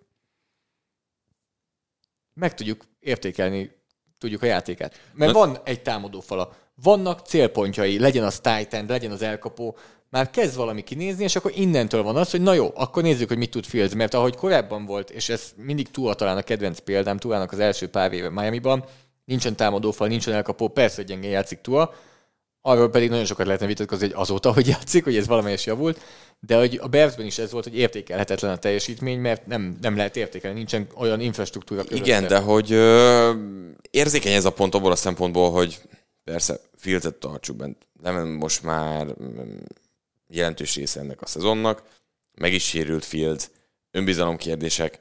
Elhisszük-e magunkról, hogy ez a támadófal tényleg van annyira, tehát belül elhisszük, hogy a támadófal van annyira jó, hogy Fields-et megnézzük abban a helyzetben, és most már az a kérdés, hogy Fields fut 100 yardot egy meccsen, nem leszünk előrébb, mint Chicago Bears csapat. Mert ez a csapat most nem abban a stádiumban van. A fantasy csapat nagyon előrébb. Az nagyon-nagyon boldog. Az olyan passzokkal vannak előrébb, mint amit Moore-nak dobott hosszú TD paszt, mert az oda volt rakva, szépen beleállt. Jól megdobta. Tehát szerintem az lesz a kérdés, hogy saját maguk eljutnak-e oda, hogy igen, nézzük meg most, ha ez összeállt. Mert akkor szerintem ebben van keresni való, hogy válaszokat kapjanak egyáltalán, mit lehet Fieldsből kezdeni, és mit lehet kihozni. Nem tudom, tényleg nem tudom megfogni, mert annyira hullámzó. Én azt gondolom, hogy előrébb lépett. Én a korábbi Fields-et megkockáztam, hogy oda tettem, mint Zach Wilson-t, nincs helye az NFL-ben kategória. Most meg már ott van nálam, hogy ez egy cseréirányító, de amúgy viccet félretéve. Jó, értem. Viccet félretéve, hogy oké, ez már valami, tehát ezzel már lehet dolgozni, ez nem olyan, akit feltétlenül azt akarod, hogy ő legyen a kezdő, de hogy a csapatodban szeretnél tudni, és hozzá tud tenni a csapathoz. És nem állt meg, tehát ez nem a végállomás, lehet, hogy megy innen tovább, nem biztos, de lehet, hogy innen még... Valamerre biztos. De hogy elindult fölfelé onnan, mert tényleg Zach Wilson kategória, cserének sem akarod kategória, azt gondolom. És Fields szerintem nem volt ettől messze az elmúlt másfél évben, amikor... Nem, rossz, kilátástalan volt, de szerintem azok a tényezők is, amiket mondtál, ez hozzá kapcsolódott, hogy miért ne lett volna az, akikkel játszott támadó oldalon, azok mind közel sem voltak olyan szinten, hogy őt kisegítsék. Jó hír, hogy mind a kettő csapatot fogjuk látni a 12. héten majd, úgyhogy azt még beszélünk róluk. Hát az egy nagyjából fél óra lesz, mivel megtippeljük a meccseket, mert rengeteg meccs lesz a héten, reméljük, hogy ti is annyira várjátok, mint mi, és reméljük, hogy annyira várjátok, mint amennyire várta mindenki. A Kansas City Chiefs Philadelphia Eagles visszavágott, talán lehet ilyet mondani, Kelseyból, nem tudom milyen nevekkel lehet még illetni ezt a 11. Super Bowl lezáró meccset, ami az ESPN-nek amúgy egy nagyon szépen beeső meccs volt. Nyilván ők ezt nagyon-nagyon kérték, és akarhatták, mert alapból ugye a Monday Night azért, ha nem is annyira gyenge a felhozatal, mint a Thursday Night-nál, de ez nem a legerősebb. Itt viszont kaptak egy jó meccset. Én nagyon élveztem. Igen? Én nagyon élveztem. Színvonalas is volt, vagy izgalmas volt? Nem volt színvonalas. De jó, oké. Nem volt. Jó, oké, ez egy őszintébb és lényegetőbb válasza volt, mint vártam. Nem volt színvonalas, tehát amikor a harmadik negyed közepén a két irányító passzolt együtt 160 yardot, akkor nem lehet azt mondani, hogy az színvonalas meccs volt. És mennyi volt az irányító mutatója Jalen Hurtsnek? Ott 40. De a meccs végén? Hát ott se ért el. Ott se ért el a 70-et, úgyhogy Hát Zoli, ez megadós. Ezek a negatív állítások most jöttek. De figyelj, jó, amíg ilyen negatív vagy, hogy amúgy ez nyert, addig nyomjad. De van Smith, hogyha ott becsúszik az endzomba, akkor fölé megy. Akkor fölé megy. Igen. Így viszont Jalen Hurts az, aki bement az irányító sneakkel. Szerintem ezt most gyorsan le akarom szögezni, és gyorsan akkor rátérni erre. Jött már ötletként, meg kérdésként, de szerintem a podcastban egyszer sem beszéltünk alaposabban erről a QB sneakről, tush-push, brotherly-sával, ahogy akarjuk mondani. Mit gondolsz róla? Kezdjük egy ilyen borzasztó riporteri kérdéssel, ami az egyik legrosszabb kérdés, hogy föl lehet tenni, hogy mit gondolsz róla. Specifikusabban akkor menjünk inkább bele. Ez egy kompetitív előny az Eaglesnek, vagy igazából bárki meg tudná ezt csinálni? Szerintem ez egy... Várjál. Attól, ami... Mondjam? Tehát, ez egy olyan kompetitív előny, amit mindenkinek meg kéne tudnia csinálni, de nem tudja. Tehát itt emberek vannak. Jobban csinálják, mint másik. Kompetitív előny az, hogy Brady ennyivel jobban passzol, mint a többi. Tehát, hogy semmi olyan nincs benne, amit ne lehetne utánozni tulajdonképpen, csak... Szerintem semmi nincs. Jó, igen. Mondjuk én, amikor oldalsó kamera van, nem értem, hogy májlátáig hogy tudnak így menni előre. Tehát, hogy nem értem a dolgot, hogy szögben... Tehát gyakorlatilag a saját bokájukat nézik, és tolják előre magukat, és szakadtam az egyik játéknál, a Chiefs van ember, tudod, mit csináltak? Befeküdt. Ilyet csinálnak, igen. Keresztbe. Tudod, keresztbe. Tudod, mit csináltak? Láttam, hogy tolták el a csávót. 300 fontos ember, és így tolták el az ember. Mint az edzőtermekben, amikor azt lehetett konkrét, és így tolták előre, így a kicsit vízes lazapály, és így láttam, hogy az ember így megy hátra. Hát visítottam. Tehát így nem hittem el a dolgot. De volt egy, amikor Chris Jones átugrott rajtuk, olyan is volt, azzal is próbálkoztak. Mindennel próbálkoznak. Korábban más is próbálkozott. Van egy elméletem, mert amúgy Max Crosby, remélem, hogy játszik az Eagles ellen, de szerintem játszhat, mert ez NFC versus AFC, úgyhogy lehet itt egy Max Crosby meccs. Max Crosby az egész NFL-ben a legjobban védekezi le az irányító sneakeket. Van erről egy, vagy kéne, hogy legyen a statisztikám, eléggé sok Raiders meccsen dolgoztam, és irányító sneak ellen Max Crosby átugrik, megcsinálják, hogy zseniális. De nekem amúgy az elméletem valamelyest erre az Eaglesre, az egész egyszerűen az, hogy szerintem ők többet gyakorolják, mint bárki más. Tehát ez nem feltétlenül csak egy Isten adta tehetség, hanem lehet, hogy ők tényleg az volt edzőtáborban, hogy akkor azért van ennyire egységesen a mozgás, azért tudják, hogy ki mennyire mehet előre az indítás előtt, mert ugye minden incset kihasználnak, amit lehet, tehát annyira fölállnak a vonalhoz, és Kelsey annyira előre teszi a labdát, és rááll a labdára, amennyivel a szabályok engedik, vagy talán még annál jobban is, hogy azért ez nagyon be van gyakorolva, és én szerintem egyszerűen ez a titok, vagy nem tudom, hogy ez titok-e, hogy szerintem ők szimplán többet gyakorolják, mint a többi csapat. Szerintem mindenki valami ilyen irányba viszi a fókuszt. Valaki 2-minute drill-re épít, valaki harmadik kísérletre. Patriots mire? A legindokolatlanabb dolgokra fókuszált. Hát arra például, hogy elvileg, most nem is tudom, hogy kb. Ugyanannyit edz az első csapattal a 2 irányító, igen, vagy 3, vagy nem tudom mennyi éppen, és teljesen indokolatlan, hogy azt mondta, hogy legyen mindenki felkészült arra. Nyomják. Saját tapasztalat. Én tudom, milyen ez, amikor osztott snap számmal kell edzeni. És akkor meccs előtt oda megy Hunter Henryhez, hogy na, fiam, te fogsz irányítani. Fölkészültél? Mondtam, hogy mindenki legyen fölkészült. Te is a mindenkivel tartozol. De hogy visszaidem, ez egy fókusz. Ez a csapat, és szerintem megnézték, még azt is el tudom képzelni, annó megnézték, hogy hányszor kerül egy Philadelphia Eagles harmadik és rövid helyzetbe. Mik erre a megoldások? És valószínűleg jött az elején, hogy amúgy egész jól csináljuk a sneaket. Fejlesszük tovább. Nézzük meg, hogy mi a szabály, hogy lehet segíteni az irányítót hátulról, nem lehet. Hogy lehet megtolni. Lehet megtolni. Te változtatnál egyébként ezen? Vagy ez majd elhal? Ameddig az Eagles így csinálja, hogy Jalen Hurts miért halna el? Szerintem a Hurts a legfontosabb, Kelsey, vagy így együtt, hogy nem tudom, Dickerson. Mindegyik valamelyest. Jurgens mondani, mert amikor nem játszik, is megy ez. Most igen, tehát azért a támadófal cikkem, amit szoktam írni, arra azért jön komment, hogy miért nem az Eagles az első, így meg úgy az elmúlt hetekben, amikor az Eagles hátrébb esett 4.-5. helyre, és hogyha te azzal érvelsz, hogy az Eagles az első, vagy azt amellett akarsz érvelni, azt mondom, hogy oké, beszélgessünk. Ha az az érved, hogy azért az Eagles a legjobb támadófal, mert ezt a játékot meg tudják csinálni, az viszont számomra teljesen indokolatlan. Ez olyan, mint hogy azt mondaná nekem valaki, hogy Cordell Patterson vagy Devin Hester volt a liga történetének legjobb elkapója. Azért, hogy egy specifikus dologban te megállíthatatlan és nagyon jó vagy, nem jelenti azt, hogy attól még te vagy a legjobb támadófal. Ettől függetlenül mondom, lehet, hogy az Eagles a legjobb támadófal, de nem emiatt. Ha meg tudod nyalni a könyöködet, akkor nem te leszel a legmobilisabb a világon. Na, ezt nem itt adásba fogom megpróbálni. Visszatérve, szerintem mindenki, mert gyakorolják, megint csak ezt tudom mondani, hogy mert Kelsey és Hurts valószínűleg emberek. Ezt eljátszották edzőtáborban, hogy kíváncsi vagyok, hogy gyakorolják, mert azért tényleg ez egy kontakt és sérülés veszélyes, stb. Ez nem lehet egy walkthrough-val megcsinálni, hogy na, akkor képzeljük el, hogy ott a defensive line, és így reagálunk. Tudni, nézik az ellenőrök, hogy van egy kontakt az edzés, azok, hogy szétütik, ez semmi, ez csak Hát valószínűleg ugye vannak azok a fajta, összerakva ilyen dummy-szerű szivacsos, és szerintem abba és nyomják, és ezt megemelik és tolják. És valószínűleg az is megvan szerintem, hogy különböző frontok ellenben most már front nem is létezik ellenük, hanem mindenki. Már ilyen ékalakban már mindenhogy próbálkoznak, tehát hogy alul lemegy a földre, fölötte jön a linebacker, és még mindig.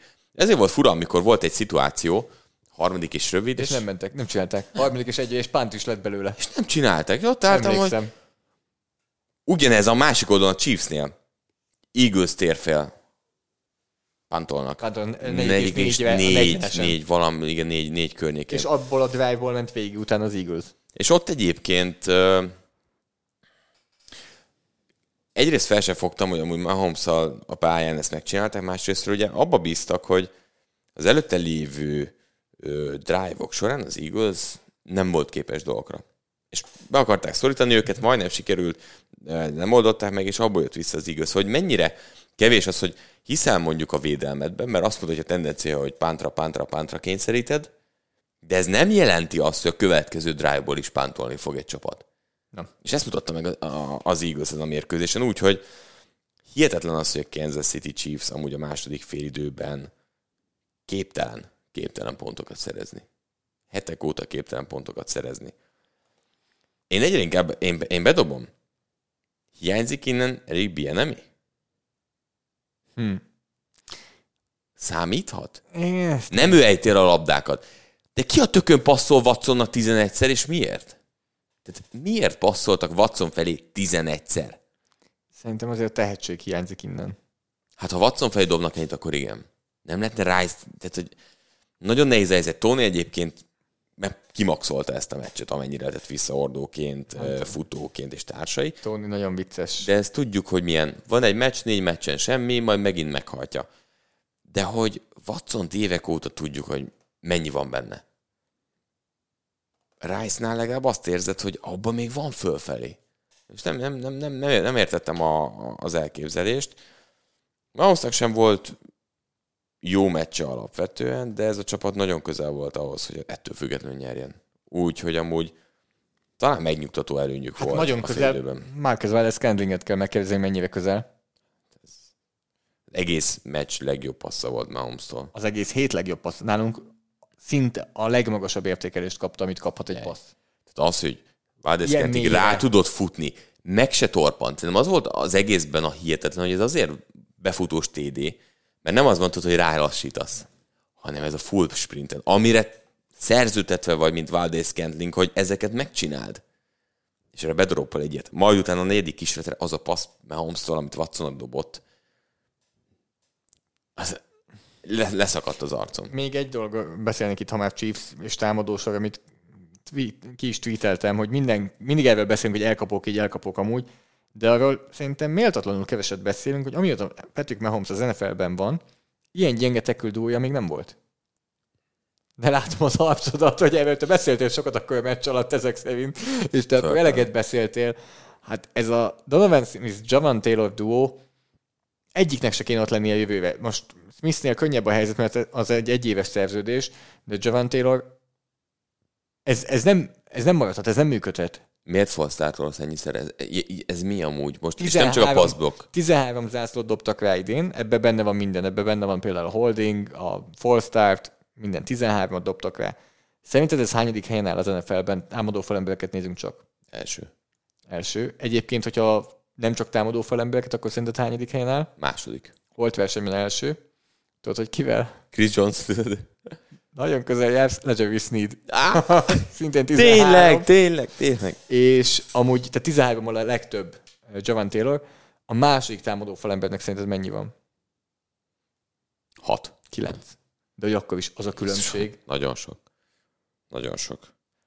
Nem, tehát de ezek a false startok... Én azt mondtam, hogy ő nem lesz egész szezonban kezdő, és egyszerűen a Super Bowl esélyeiket csökkenti, hogy ő van ott, nem is tudom, hogy éppen ki a csere támadó falember, right tackle a Kansas City-ben, de ennél nem lesz rosszabb. És játszott is, talán Niang játszott. Niang, most arra keresek rá, szerintem ő játszott. Szerintem Niang lesz. Lucas Niang, igen. Aki bejött, amikor kapott egy kis pihenőt, igen, nem is tudom, minek hívjuk, amikor ott... És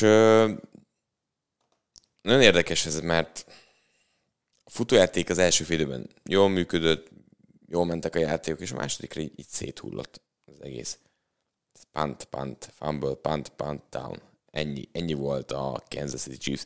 És igen, az Eagles futásnál védekezése felfelült a második fél időben. Az első fél időben azért 100 plusz yardot hozott a Chiefs futójátékok, és ebben a Jalen Carter, Creed Humphrey párharc, amikor ma reggel néztem vissza, az egy annyira élvezetes párharc volt. Egyszer az egyik nyert, egyszer a másik, és olyan szintű agresszió volt benne. Jalen Carter egy ponton kiosztott egy óriási taslit Creed Humphreynak, mert blokkolt kb. Sípszó utánig, és mit csinál Jalen Carter, hogy próbálja lejönni a blokkról, így elveszi, és effektíve egy taslit kiosztott neki. Tehát a Tooney-val együtt, tehát az a Tooney Humphrey 2-s, az most szerintem NFL szinten a legkellemetlenebb ellenfél. És Trace Smith sincsen távol tőlük, szerintem. Nagyon jól csatlakozik hozzá. Tehát ez a ezt is csinálták, iszonyú fizikálisak. És ilyen, amúgy nem tudom, hogy ez miért mondom, ez ilyen 3 kis vaddisznó. Tehát ilyen mélyen mennek, túrják végig, mennek megjelennek a végén, a screeneknél is jól mennek. Egyébként igen. Jó, mondjuk Kelsey is volt, imádtam. Ugye Chris Jones volt vendég szerintem a Kelsey podcastban, a Travis és Jason Kelsey podcastjában, és akkor így nézem a futójátékokat, és van egy play, ahol Jason Kelsey akkorát kiosztott a bordájára Chris Jonesnak, akit éppen Dickerson blokkolt, és csak besegített, és kb. 2 yardot repült Chris Jones, a kicsi Chris Jones, és akkor így úgy voltam, hogy gyere máskor is a podcastomba, és így olyat kiosztottad. Szar volt a nézettség. Igen, hát akkor beszéljünk a másik oldalról? Ha már így át... Nyertek úgy, hogy minden rendben van, nem? Egymás után második ilyen meccs, hogy nyertek úgy, hogy minden rendben van. Ez amúgy csodálatos, hogy 9-1-jel állnak úgy, hogy de nem egy rossz csapat. Ne hasonlítsuk össze a 9-0-ás Pittsburgh-el pár évvel ezelőtt. Nem. Nem. De közben nem is egy 9-1-es csapat. Tehát ezért van az, amikor arról beszélünk most, amit az előbb szóba hoztam, hogy mindenki verhető, mindenki elkapható, ez egy nagy massza, ez az egész mezőny ott elől, és bárki nyerhet, mert a Philadelphia Eagles a 9-1-es mérleg ellenére nem lóg ki. Hát olyasmi. Aztán most meglátjuk, mert megint még mindig 3 kemény meccs jön. És ha ezeket is menjek, akkor meccs végén tényleg az van. Buffalo, San Francisco, Dallas. Ez nagyon erős. De hogy a játék képe alapján nem mondom, hogy sőt, egyértelmű, hogy benne vannak ebben a mezőnyben, de nem lógnak ki fölfelé. Nem. Viszont vannak tehát ilyen kis apróságok. Házon Reddick több ízben is elpusztította rajta blokkoló tight endet, bármi játékos, és mentek rá a zászlók. Volt egy-kettő olyan eset, amikor ezzel bukta a Chiefs a nyugodt mezőny pozíciát, amiből lehetett menni, downolni lehetett. Egy olyan időjárásban tudtad jó, hogy nehéz passzolni, és akkor első és 20 jönnek, mert éppen valaki blokkol megint a szélen Házon Reddicken. De ez a csapat nagyon érdekes. És nagyon érdekes Kevin Byardot látni, hogy egy-egyben mennyit foglalkoztatják tight enddel szemben. És amúgy durva volt, hogy amúgy mindenki azt a receptet nézi, Travis Kelce-t a lehető legtöbb alkalommal ketten őrizzük, és a többi játékos verjen meg. Hát ugye ez a recept most Patrick konkrétan. Mahomes ezt mondta el a meccs utáni sajtótájékoztatójában is, hogy hárman is őrizték Travis Kelce-t a hosszú Valdez-Scantling passznál. Igen. És ugye ezért dobta Marcus Valdez-Scantling felé, vagy Mahomes azt mondta, hogy rövidebben is dobhatta volna. Bírom a csávot. Bírom a csávot. Igen. Nem kell szólni kijutani akkor a kezét. Csak így. Fair enough. Akkor máshogy ejtette volna el. Igen, akkor átsúszik a két könyöke között. Ebbe igazán, Mahomes ezért bírom, meg azért is bírom, hogy tényleg előretekintő, arról beszél, tovább kell dolgozni, nyomni kell. Tehát, hogy nagyon jó személyisége ilyen szempontból maximalista, és nem dobja be a busz alá ezeket a szerencsétlen elkapókat, akik egész vagy támadott fal embereket megnehezítik a dolgát, hanem felvállalja ezt. Úgyhogy ez pozitívum. Másik oldalon Hurtsnél is pozitívum ez. Tehát, hogy amikor kellett, odarakta, amikor kellett villan Devonta Smithnek a hosszú passz, amikor kellett, megfutotta. Nem volt jó meccsük, de hogy egyébként sem volt jó meccs. De szerintem ez az egész... Nyilván az időjárási körülményeket nagyon befolyásolta. Szerintem az nagyon befolyásolta. Tehát az szintén egy faktor azért ilyen időjárási körülményeknél. De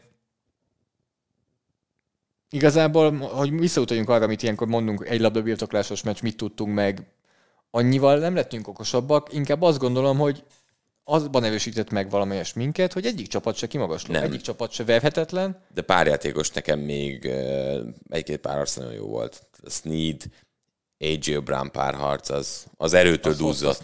Az erőtől, és hozta. McDuffie megint csinálta neked a nagy játékokat. Sack, fumble, imádom. Leütött labda. Imádom. Ő lett volna a másik, akit mondom, hogy McDuffie, én nem tudok most jelenleg olyan nem passértető játékost, aki ennyi play csinál. Ez ilyen Derwin James korai időszak, amikor játék közelben van hozva, mindenhol használják, csak jobban emberezik. Egy musicalt ajánlanék a figyelmedbe. Hamilton. Jó, értem. Ja, Fred Warner-t is hozhatnám, aki egy hihetetlen, és ő is minden meccsen csinál playeket, leütött labdákat, de amúgy Kyle Hamilton is minden. Tehát amikor Jamar Chase-szel szemben van leütött labdája, mert egy az egybe emberezik Jamar Chase-en a pálya belsején, és megoldja. És utána megcsinálja ugyanez Boyd-dal, aztán fölmegy passzsértetni, és megvéve running backet pass rushban. Ez igaz. Ő is mindenhol ott van, de... És ő tök érdekes az, hogy Edwards meg pont ezt bukta el. Egy-egyben ugye Smith-szel slotba védekezett, és amit mondjuk pont ő megcsinál, igen, ők ezzel nyomták. És ahogy látta, hogy Edwards van egy-egyben Smith-szel, azonnal ment a hosszú passz Hurts-től. Közben itt kérdés volt ugye Zsillásontól a podcastot együtt velünk követőtől, hogy mi volt az, amit áthívott korábban Jason Kelsey. Hát ugye ott az, hogy milyen blokkolási sémával is működik az irányító futás bal oldalra, és megnyugtatta. Finoman szóval megnyugtatta a Hurtset, hogy csinálja csak azt, amit csinálni kell. Azért Kelsey mutatja, hogy ő a góri. Amúgy a falban, passzblokkban azért ő mutatja, hogy... Persze, passz meg futásblokkban is, mert tegyük hozzá, hogy ezért nagyon sok irányító a futásblokkokat is elögözítja, a futásblokkot is áthívja, és ez megint azért valamelyes megkönnyíti Hurtsnek a dolgát. Most... Kérdés, mi lesz utána? Mert ugye kiszolgáltatottá is válik, mert ezekkel nem kell foglalkozni. De az egész Hurts egy nagyon jó irányító szerintem. Itt most Spagnuolo védelméről szólt valamelyes inkább ez az állításom, hogy 70-es persze rating alatt lesz Hurts nagyon jó irányító. De vannak gyengeségei. És azok viszont nagyon el vannak tüntetve, mert még mindig egy hihetetlen keret van körülötte. Elkapó poszton, most Goddard sérült, Titan poszton, támadófal.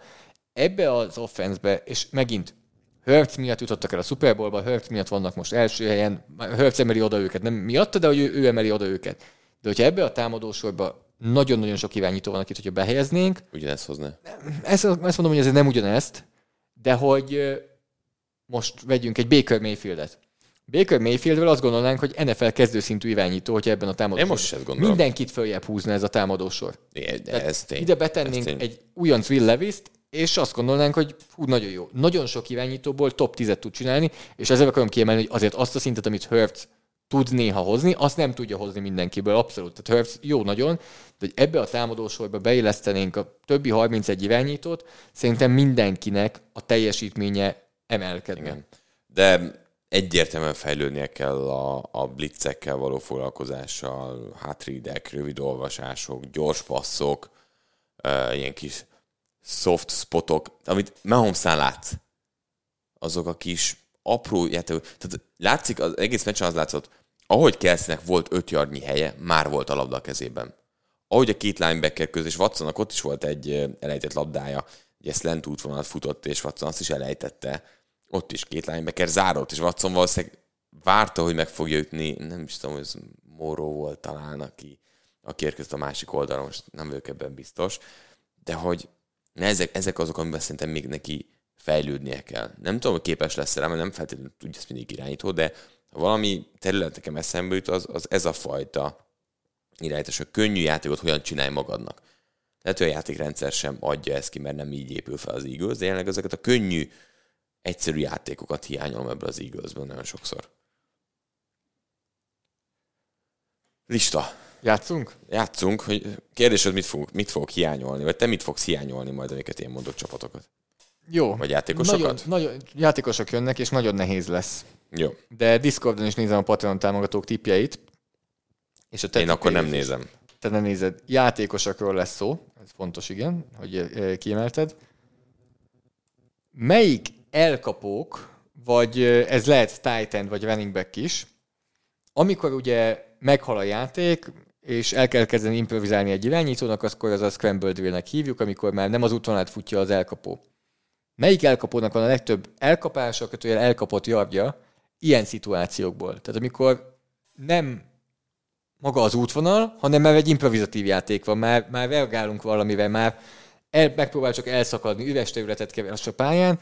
Melyik elkapónak van a legtöbb, lehet running back meg tight end is, a legtöbb elkapása és legtöbb elkapott yardja? Úristen. Egy játékos van, akinek 9 van, egy játékos, akinek 7, és 8 játékos van, akinek 5 ilyen elkapása van. Egy játékos van, akinek 120 elkapott yardja, egy, akinek 115, és egy, akinek 106. Ez elég rohadék. Mondtam, hogy nehéz lesz. Ez nagyon hát csúnya. mondtam valami jó, valami olyan megmutatja, hogy mik vannak az Ultimate-ben. Jó. Olyan irányítókra kell gondolni, vagy fog gondolni, csak gondolatmenet felépítsem, akik azért menekülnek, táncolnak, meghosszabbítják a játékot. Hogy a legjobbat már bedobták ide. A második tipp, ami érkezett Discordon, az már is találta azt, akinek a legtöbb elkapott yardja, és a legtöbb elkapása van. Jött egy másik tipp is, ő viszont nincsen itt benne. Biztos Tyreek Hillt mondják először egyébként. Biztos. Én ezt nem árulhatom el. De hogy egyébként olyan irányítóknál fogok nézelődni, akik... De azért, hogy a harmadik helyen 8 játékos is van. Jó a gondolatmenetem? Eltalálni. Jó a gondolatmenetem? Akik meghosszabbítják a játékot? Jó a gondolatmenetet, nagyon. Mert tulajdonképpen itt az első 9, akit nézek, ott több olyan van, aki meghosszabbítja a játékot. Akit most bedobtak, ő holt versenyben a 10. neki 4 elkapása van, de yardokban magasan van. Hű, nehéz. Akit most bedobtak, ő szintén holt versenyben a 10. Neki nehéz. Szintén 4 elkapása van. Mark Andrews. Nem? Nincs itt. Akkor valaki a Ravensből biztos, hogy ott lesz. De nehéz a ott Flowers. Andrews egyébként 1 elkapás 12 yard ilyen játékokból. Hát akkor ott Flowers. Hát nem hangzik jól. Ő neki az nem rossz, 3 elkapás, 82 elkapott yard. A yardban egész jó. Erős. Oké. DJ Moore. Pont ő jött itt Discordon is. 3 elkapás, 43 elkapott yard. Tehát ő is azért lejjebb van. A 9 elkapásos azért kimagaslik, és akkor mögötte van a 7, és aztán 5-tel vannak, bocsánat, nem 8-an, 7-en vannak 5-tel. Stefon Diggs, ő a második. 7 elkapás, és 115 elkapott yard. Mind a 2 éven a második. Végre valaki. Az nagyon komoly. Menekülj. És akkor azt mondom, hogy az a baj, nem AJ Brown-t akarom hozni. Discordon a második tippre már bejött az első. Szép. Akit te még egyelőre nem Travis Kelce. Ő az első. 9 elkapás, 120 elkapott yard, mind a 2 éven az első. Hihetetlen. És akkor mondok még egy Eagles-est is. Hát mondj, de minek? Szép. Tehát 3 elkapáson AJ Brownnak, 3 elkapáson van Zacchaeusnak. Ennyi. Akkor nincs több. Azért megmondtam az elsőt, meg a másodikat. Komoly. Jó, mondjuk azért torpedóztam. 9 elkapása van Travis Kelce-nek, 120 yard. Inkább az elkapásokat mondom, hogy a yard az eléggé lutvi azért, hogy menjen ki belőle. Tehát 9 Kelce, 7 Diggs. 5 elkapással 7 elkapó jön most itt holt versenyben. És nagyon sok lesz az a gondolat, mert amint elindultál a legelején. Dalton Kincaid. Jó, igen. Bills. Az amúgy mennyire para, hogy most két ilyen célpont. Két Bills is. És a következő kicsit fájni fog, mert kevesetbe is juthatott volna, szerintem. Cortland Sutton, Denver Broncos. Mm-hmm. Ja, igen. Michael Pittman, Indianapolis Colts. Minshew az életért küzd állandóan. Jó, de ez még azért Richardson is benne is van. Lehet. Noah Brown, Houston Texans. Tyler Lockett, Seattle Seahawks. Davante Adams, Las Vegas Raiders. Adam Thielen, Carolina Panthers. És egyébként, ha már ott volt Noah Brown 5 elkapással, akkor Tank Dellnek is van 4, és Dalton Schultznak is van 4. Jó, hát a Texans fal mögött lehet menekülni. 13 elkapást hoztak, ami a Scramble-ből jött. Fölajánlok neked egy üzletet, Márk. Egy csevét, egy dílt. Ahogy itt nézem a díjazottainkat. Szerintem a 7 edzőjét most engedjük el, azért, hogy be tudjunk szorítani még egy játékost a 7 védőjéhez, és ne kelljen eldöntenünk a 2 jelöltünk közül, hogy ki legyen. Jó. Így akkor ugyannyi díjazottunk lesz, correct. Csak az egyik díj az most üresen marad. Oké. Meggyőztél. Köszönöm szépen. Viszont a 7 Nehéz támadója, ő mennyire győzött meg minket? Vagy most hol tartunk éppen a Brock Purdy méterben? Hát most éppen van Trent Williams, meg van Deebo Samuel, és úgyhogy mi meg vagyunk győzve. 158,3-as irányító mutató is van. Brandon Ayuk mindig volt, George Kittle mindig volt. Amúgy mennyire kemény, 333 passzolt yard úgy, hogy csak 4-en kaptak el labdát. Ilyet azért manapság nem látsz az NFL-ben. Szóval megnézed hogy egyébként, hogy mit csinál másik, mondjuk egy Mahomes, ahol meg 12, meg 11 ember kap el labdát. Vagy ejt el labdát.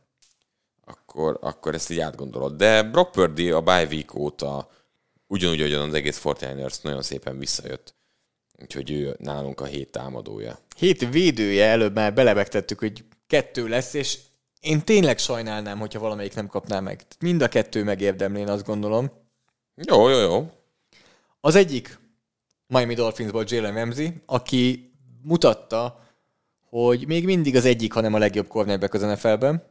2 pick, mind a 2-től Mike McDanielnek leesett az álla, és szerintem nekünk is. Tehát, ahogy beugrott a labdája, mind a 2-nél behúzta, hogy elkapás legyen. Egészen ez nem egy leütött labda volt. Tehát, hogy ez a durva ebben. És azt akkor is megtapsolt, ha leüti. Igen. Olyan pozícióban volt, hogy Igen. hát jó, ez egy szép védekezés. A másodiknál azért a teste az megérezte a dolgot.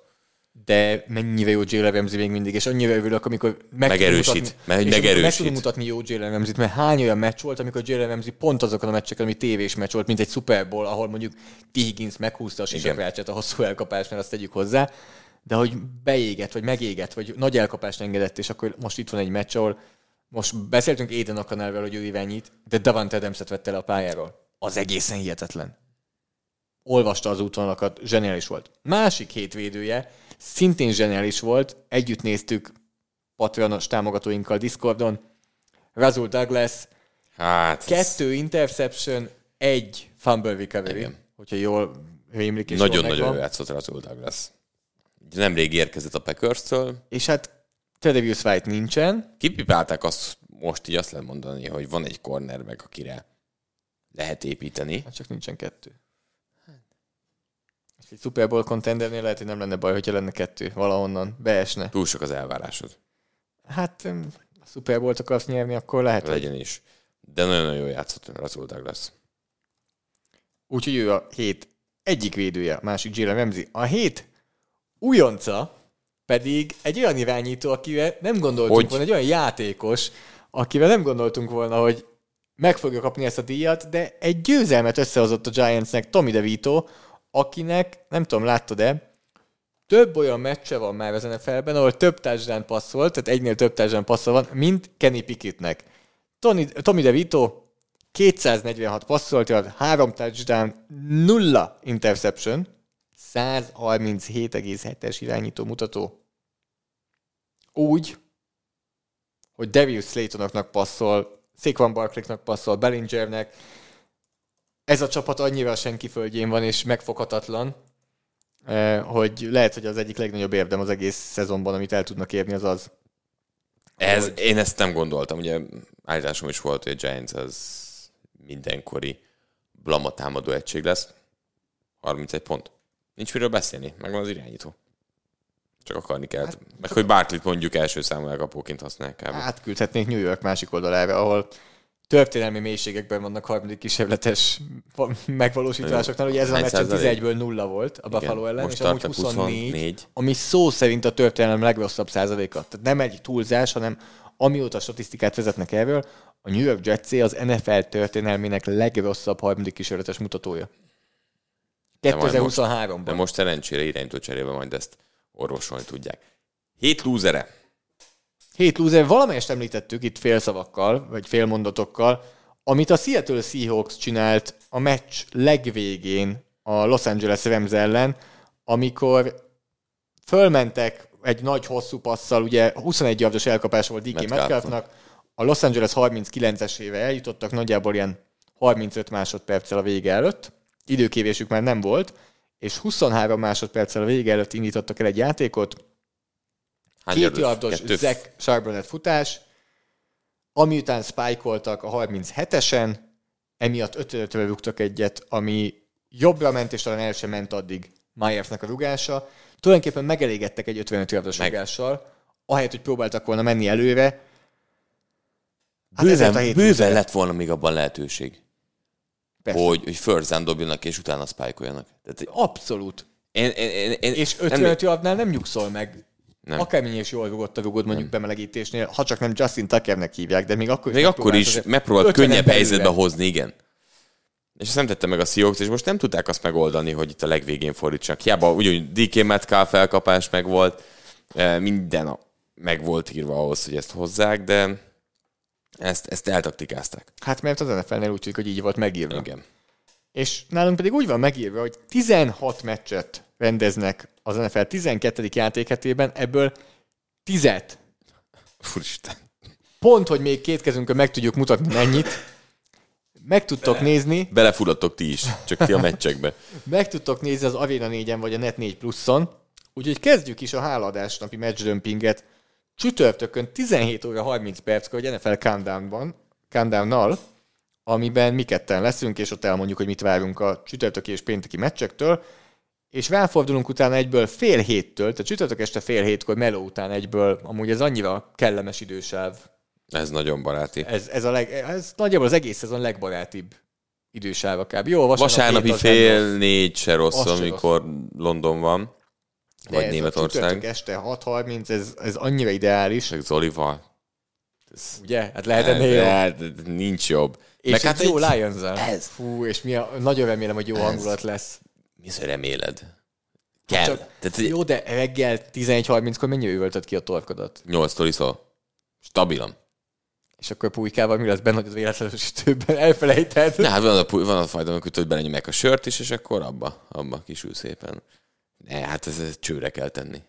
Fú, félre úgy érnek oda, itt az esti pulykázás lesz. Az megvan amúgy, hogy lesz hazai Lions rájátszás meccs? Tehát azt a hangulatot még képzeljük. Figyelj, ugye már amikor a Packersnél játszottak idegenben, már akkor egy Lions-os hangulat így bejelentkezett a Lambeau Fielden. Ezt föl, hogy lesz hazai Lions rájátszás meccs, hogyha nem lesz világvége. Nem lesz világvége. Ez egy kis előzetes lesz, hogy az milyen lesz. Nagyon azt várom. Azt is várom, de ez egy jó felvezetés lesz. Nálam ez egyértelmű Lions.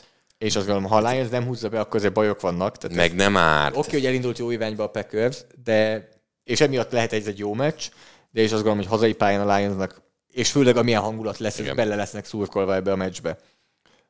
Ugye, ami fix háladás napon, hogy először Lions meccs, hazai pályán, aztán Cowboys meccs hazai pályán. Most Cowboys meccs az Washington ellen lesz, a Washington Commanders ellen, Márkkal a kommentátor fülkében.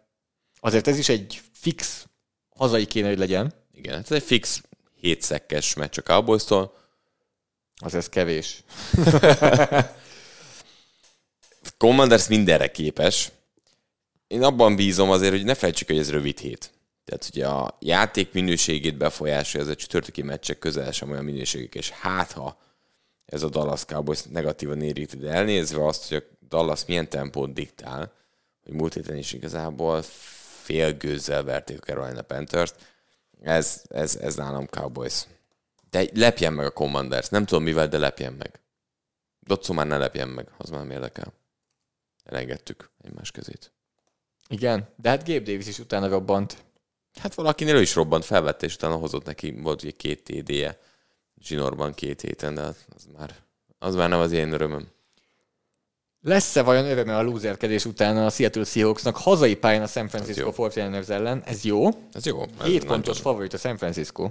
Okkal. Ugye nem lehet tudni, hogy Geno Smith hogy van. Ez egy óriási kérdés. Én azt mondom, Drew Lock játszik, 0 esély. Betolnám az összes nem létező pénzemet a 49ersre.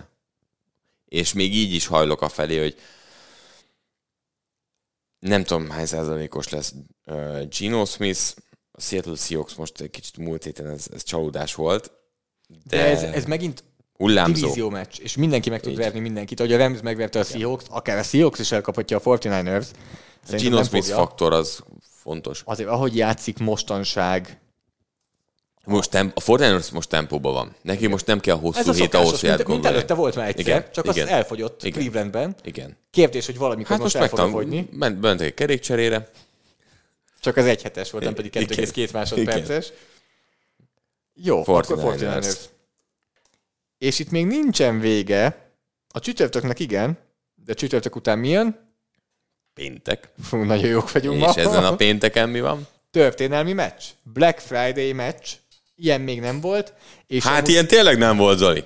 Amúgy hozzáteszem, most sajnos a meccs olyan lesz, amilyen, vagy olyannak néz ki, de ez a magyar időzóna meccs. Péntek este 9, ez innentől az NFL kalendárba, hogyha így bekarikázzuk, szerintem ez a legjobb időpontos meccs. Nem gondolod? Nem. Túl későn van vége? Nem, a péntek 9 az ivós 9. Hát miért? És nem tudsz úgy inni, hogy közben megy a meccs? Nem annyira. Nem rossz amúgy. Nem rossz. Tudom, jó, én már otthon vagyok, hát tudod. igen, én is ebben indultam ki. Te rohadtul fogod élvezni. 9-kor pénteken nyugiba, lerakod magad. Aha, és dolgozom rajta. És mit fogsz nézni? Majd nagyon jó lesz. Én a Dolphins támadósort a Jets védelem ellen. Kár. És azért én írnék a kollégának, hogy cserélnék. Ben Stockwell kollégám, ő az, aki mondja, hogy hát ezt a beosztást lehet azért bármikor megváltoztatni, amikor közöltem vele, hogy ő fog dolgozni a Jets offense a Dolphins védelem ellen, mondta, hogy hát most így van a beosztásban. Az nem jelent semmit. Az még soká van. Fú, ez... De az a jó neki, hogy ő amúgy megcsinál 3 játékot, és én jövök 10-zel. Tehát azért, bár hozzáteszem, hogy a Tyreek Hill 70 yardos TD-ket fut, akkor ide-oda pattog. De ez egyértelmű Dolphins, tehát hogy itt nincs más megoldás. Ez igazi. Ez egy tényleg akciós meccs. Tehát, ez... Vasárnap megyünk tovább. Ez most már megszokott dolgok jönnek, de az nem megszokott, mert idén még nem volt az Arena 4 képernyőjén, hogy a Houston Texans is lehet látni.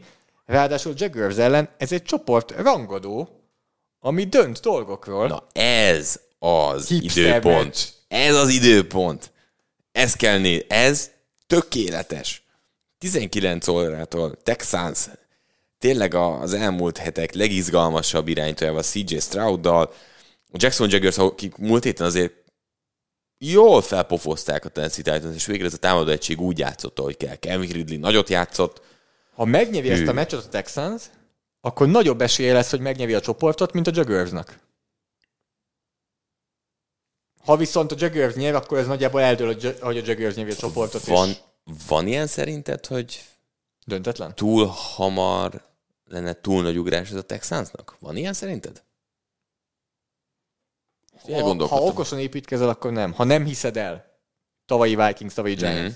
A Giantsnek effektíve túl nagy volt az ugrás. Igen. És a Giants belebotlott. Igen, a Vikings épített tovább, amennyire lehetőségei voltak. Főleg a védelmi oldalon változtattak, tudták, hogy ez még nem egy kész termék. Remélem a védelmi oldalon nem változtattak már akkor itt. Texansnál? Oké. Nagyon jó volt ez a szezon, de új vezetőedzőt is keres. Ez így szokták mostanság Houstonban, hogyha évente váltogatják.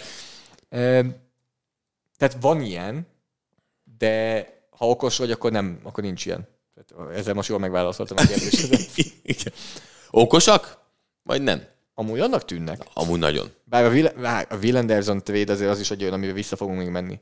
Hogy egy extra első kört odaadni egy passietőért, azért az a bit too rich.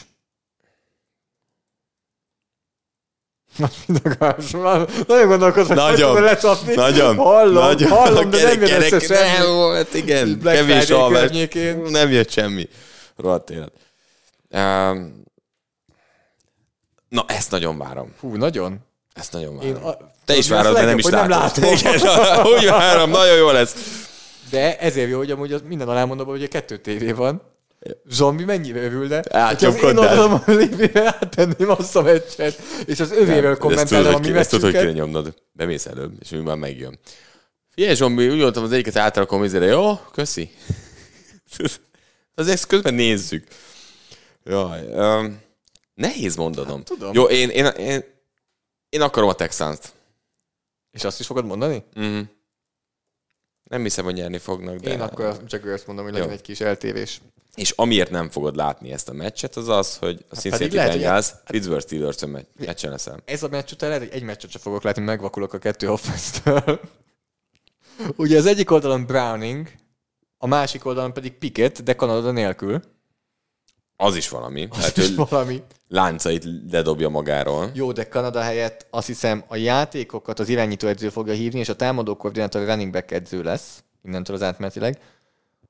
És amennyire én gondolom, hogy történik azért itt a hierarchia, amúgy az megnyugtató, hogy azt az embert nevezik ki az offense élére, aki eddig Najee Harris-t elétolta Jalen Warrennek. Ez fix siker. Ez garancia arra, hogy jól működnek majd a dolgok. Nem ő hozta az első körben Harris-t. De amúgy gondolkozunk, ez amúgy valamelyest azért running back edző döntés, nem? Nem hiszem, hogy Kanada mondja azt, hogy biztos ez egy konszenzus megbeszélés, tehát ő dolgozik többet a running back-ekkel, tehát szerintem ő az, aki inkább mondja, hogy figyelj, erre a játékra inkább őt használ, így használ. Ha csak nem, éppen Kanada szerelmes volt Najee Harrisbe. Nem tudhatjuk. Hát a jó offenzekben nem volt szerelmes, ez biztos. Hát de abban lehet, csak neki nem volt ilyen. Látói szerelem akkor. Jó, hát ez nálam Steelers. Nem tudom, a Steelers az egész szezon legindokalatlanabb történt a Pittsburgh Steelers majd ezzel. De most kikaptak. Igen, de most nyerni fognak. Jó. Nálam is Steelers. 7-4-jel fognak állni. TV-ben a következő meccs folytatódik. A TV-ben folytatódik a horror sorozata a Philadelphia Eaglesnek. A rémálom sorozat. Mi? A drámai sorozat. Ez a magyar nyelv jó kibaszott veled. Na, tehát nehéz meccsetek. Így jó. Figyelj, az Eagles Bills, láttad? De ők jó fejek. A Philadelphia Eagles, Buffalo Bills. Azért mondom, hát ezek jó fejek. Egy ponton csak kikap az Eagles, nem? De. Most tényleg jó a Buffalo? Ezek a kérdések, amik így... Igen és nem. Tehát nem jó a Buffalo? Annyira nem. Annyira, de nem rossz. Én azt hallottam, az a Josh Allen, az MVP szintű Josh Allen nagyon jó. Én ennyire vagyok amúgy mondásban, de nem tudom bemondani, nem merem bemondani állításként. De volt egy ilyen állítás az elmúlt 1,5 hétben a fejemben, és múlt héten is majdnem mondtam azt, hogy olyan dolog fog történni, amióta NFL-t követünk, szerintem nem, vagy én visszanéztem kb. 10 évig, és nem történt, hogy nem rájátszás csapatjátékosa fog MVP szavazatot kapni. Nem tudom bemondani, mert nem hiszem el, hogy ha úgy játszik tényleg, akkor szerintem bejutnak. Szerintem is. Az MVP szinttel értem. Tetszik, vagy megtetszett. Ha Bengalsban lehet, hogy Burrow nem sérül meg, még lehet meg is valósul. Ott megvalósulhatott volna akár? Így lehet, hogy megvalósult volna. Ja, ellennél. Igen, ellennél. Tehát, hogy nála akkor lehet, így azért, hogy a Browns, meg a Bengals. Nem tudom mikor. De nagyon nehéz a sorsolásuk. Nagyon. És itt kezdődik a Philadelphiában. Ugye most Bills sorsolása, most így kitérjünk. Eagles, Chiefs, Cowboys, Dallas Cowboys, Chargers, Patriots és Miami. Hát itt mondjad nekem, hogy mit gondolsz, és na, akkor 6-5. Eagles, te mondod. Az Eagles-t megövik. 7-5.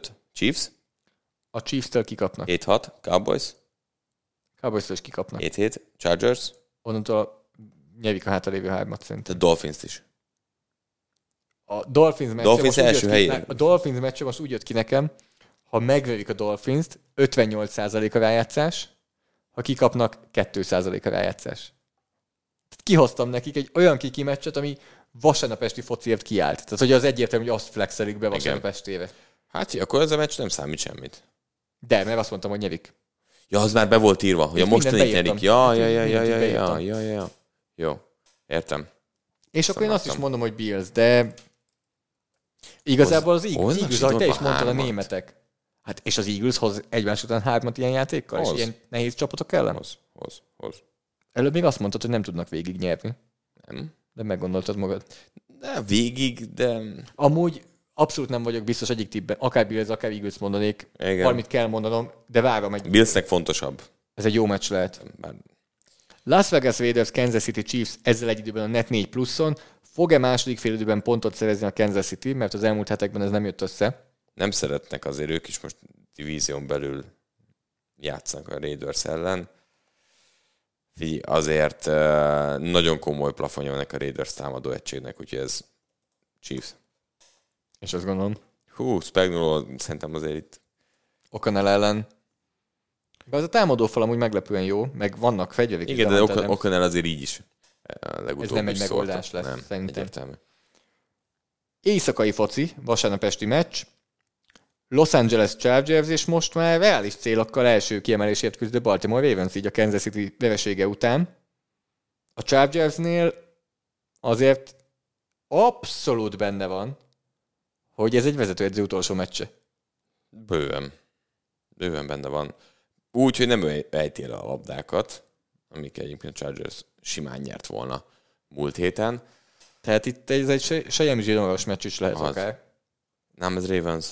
És hát meglepetés, ha nem nyeri Ravens azért. Igen, szerintem váltás kell a Ravensnél. Bocsánat, Chargersnél. Utolsó meccs a 10-ből ezen a héten. Hétfőről kedve 2 óra 15 perckor megint egy divízióbeli meccs. Minnesota Vikings, Chicago Bears. Egyértelmű? Nem. Dehogy egyértelmű. A Bears kicsit följebb, mint várnánk, a Vikings kicsit lejjebb, mint várnánk. Igen. De prime time nincsen, Cousins ismét. Dobsz majd villant. Nyögvenyerős lesz, de szerintem pont kijön az, amiről beszéltünk a meccseknél, hogy a Bearsnek... Mondjuk ez szerintem neked ilyen álommeccs lenne, mert ahogy így végig gondolom a matchupokat, mind a kettő irányító olyan nyugodtan fog a zsebben mozogni. Vikingsnál nem létezik passzsietetés, viszont cserében van egy jó támadófaluk, a Bearsnél nem létezik passzsietetés. Igen, cserében mindkét irányító össze-vissza futkos. Az tény. Másik oldal, majd ők megoldják saját maguk, hogy legyen sietetés. Legyen Vikings, de... Egyébként abba bízom, tehát ez a meccs tud szórakoztató lenni. Tehát látom magam előtt azt a fajtát, hogy Dobbs fut 80 yardot, tényleg passzol mellé még 200 yardot, másik oldalon Fields fut majd 140 yardot, passzol 160-at, Moore-nak egy hosszú játék, de Vikings. Köszönjük szépen, hogy minket hallgattatok, reméljük, hogy a hétvégét is velünk kezditek, majd csütörtökön 5:30 az NFL Countdown az Arena 4 képernyőjén, utána pedig csütörtökön 3, pénteken 1, vasárnap 5, hétfőn 1 meccs, ha jól számolom, akkor ez 10, a lehetséges 16-ból. Én azt gondolom, hogy Magyarországon nem volt még ennyi meccs egy fordulóban, ez biztos. Alapból sem volt így elosztva meccs korábban, mert pénteken nem volt még meccs, és ez a Black Friday egy történelmi eset. Karácsony a kérdés. Hogy ott volt-e? Hasonló, szerintem nem. Ilyen nem volt. De cserébe szerintem most majd vasárnap, vagy karácsonykor meg ezt is túl fogjuk talán szárnyalni 11 meccsel. Úgyhogy nagyon-nagyon-nagyon sok NFL meccs jön. Óriási az esély, hogy a kedvenc csapatotok képernyőre kerül. Jó szórakozás. Még egyszer reméljük, hogy velünk tartotok csütörtökön már 5:30. Ha tehetitek, akkor egy pulykát egyetek meg, dobjatok szét barátokkal, családdal. Adjatok hálát neki. És adjatok hálát azért is, Black Friday napon is látunk. Mindenkinek. Mi pedig egy hét múlva jövünk, ugyanígy 3 meccsel, állításokkal, díjazottakkal, remélhetőleg lesz 7 edzője is, akkor majd losert azt szerintem így is, úgy is majd csak találunk. Úgyhogy egy hét múlva találkozunk, addig is jó meccsnézést és boldog háladást. Sziasztok! Sziasztok!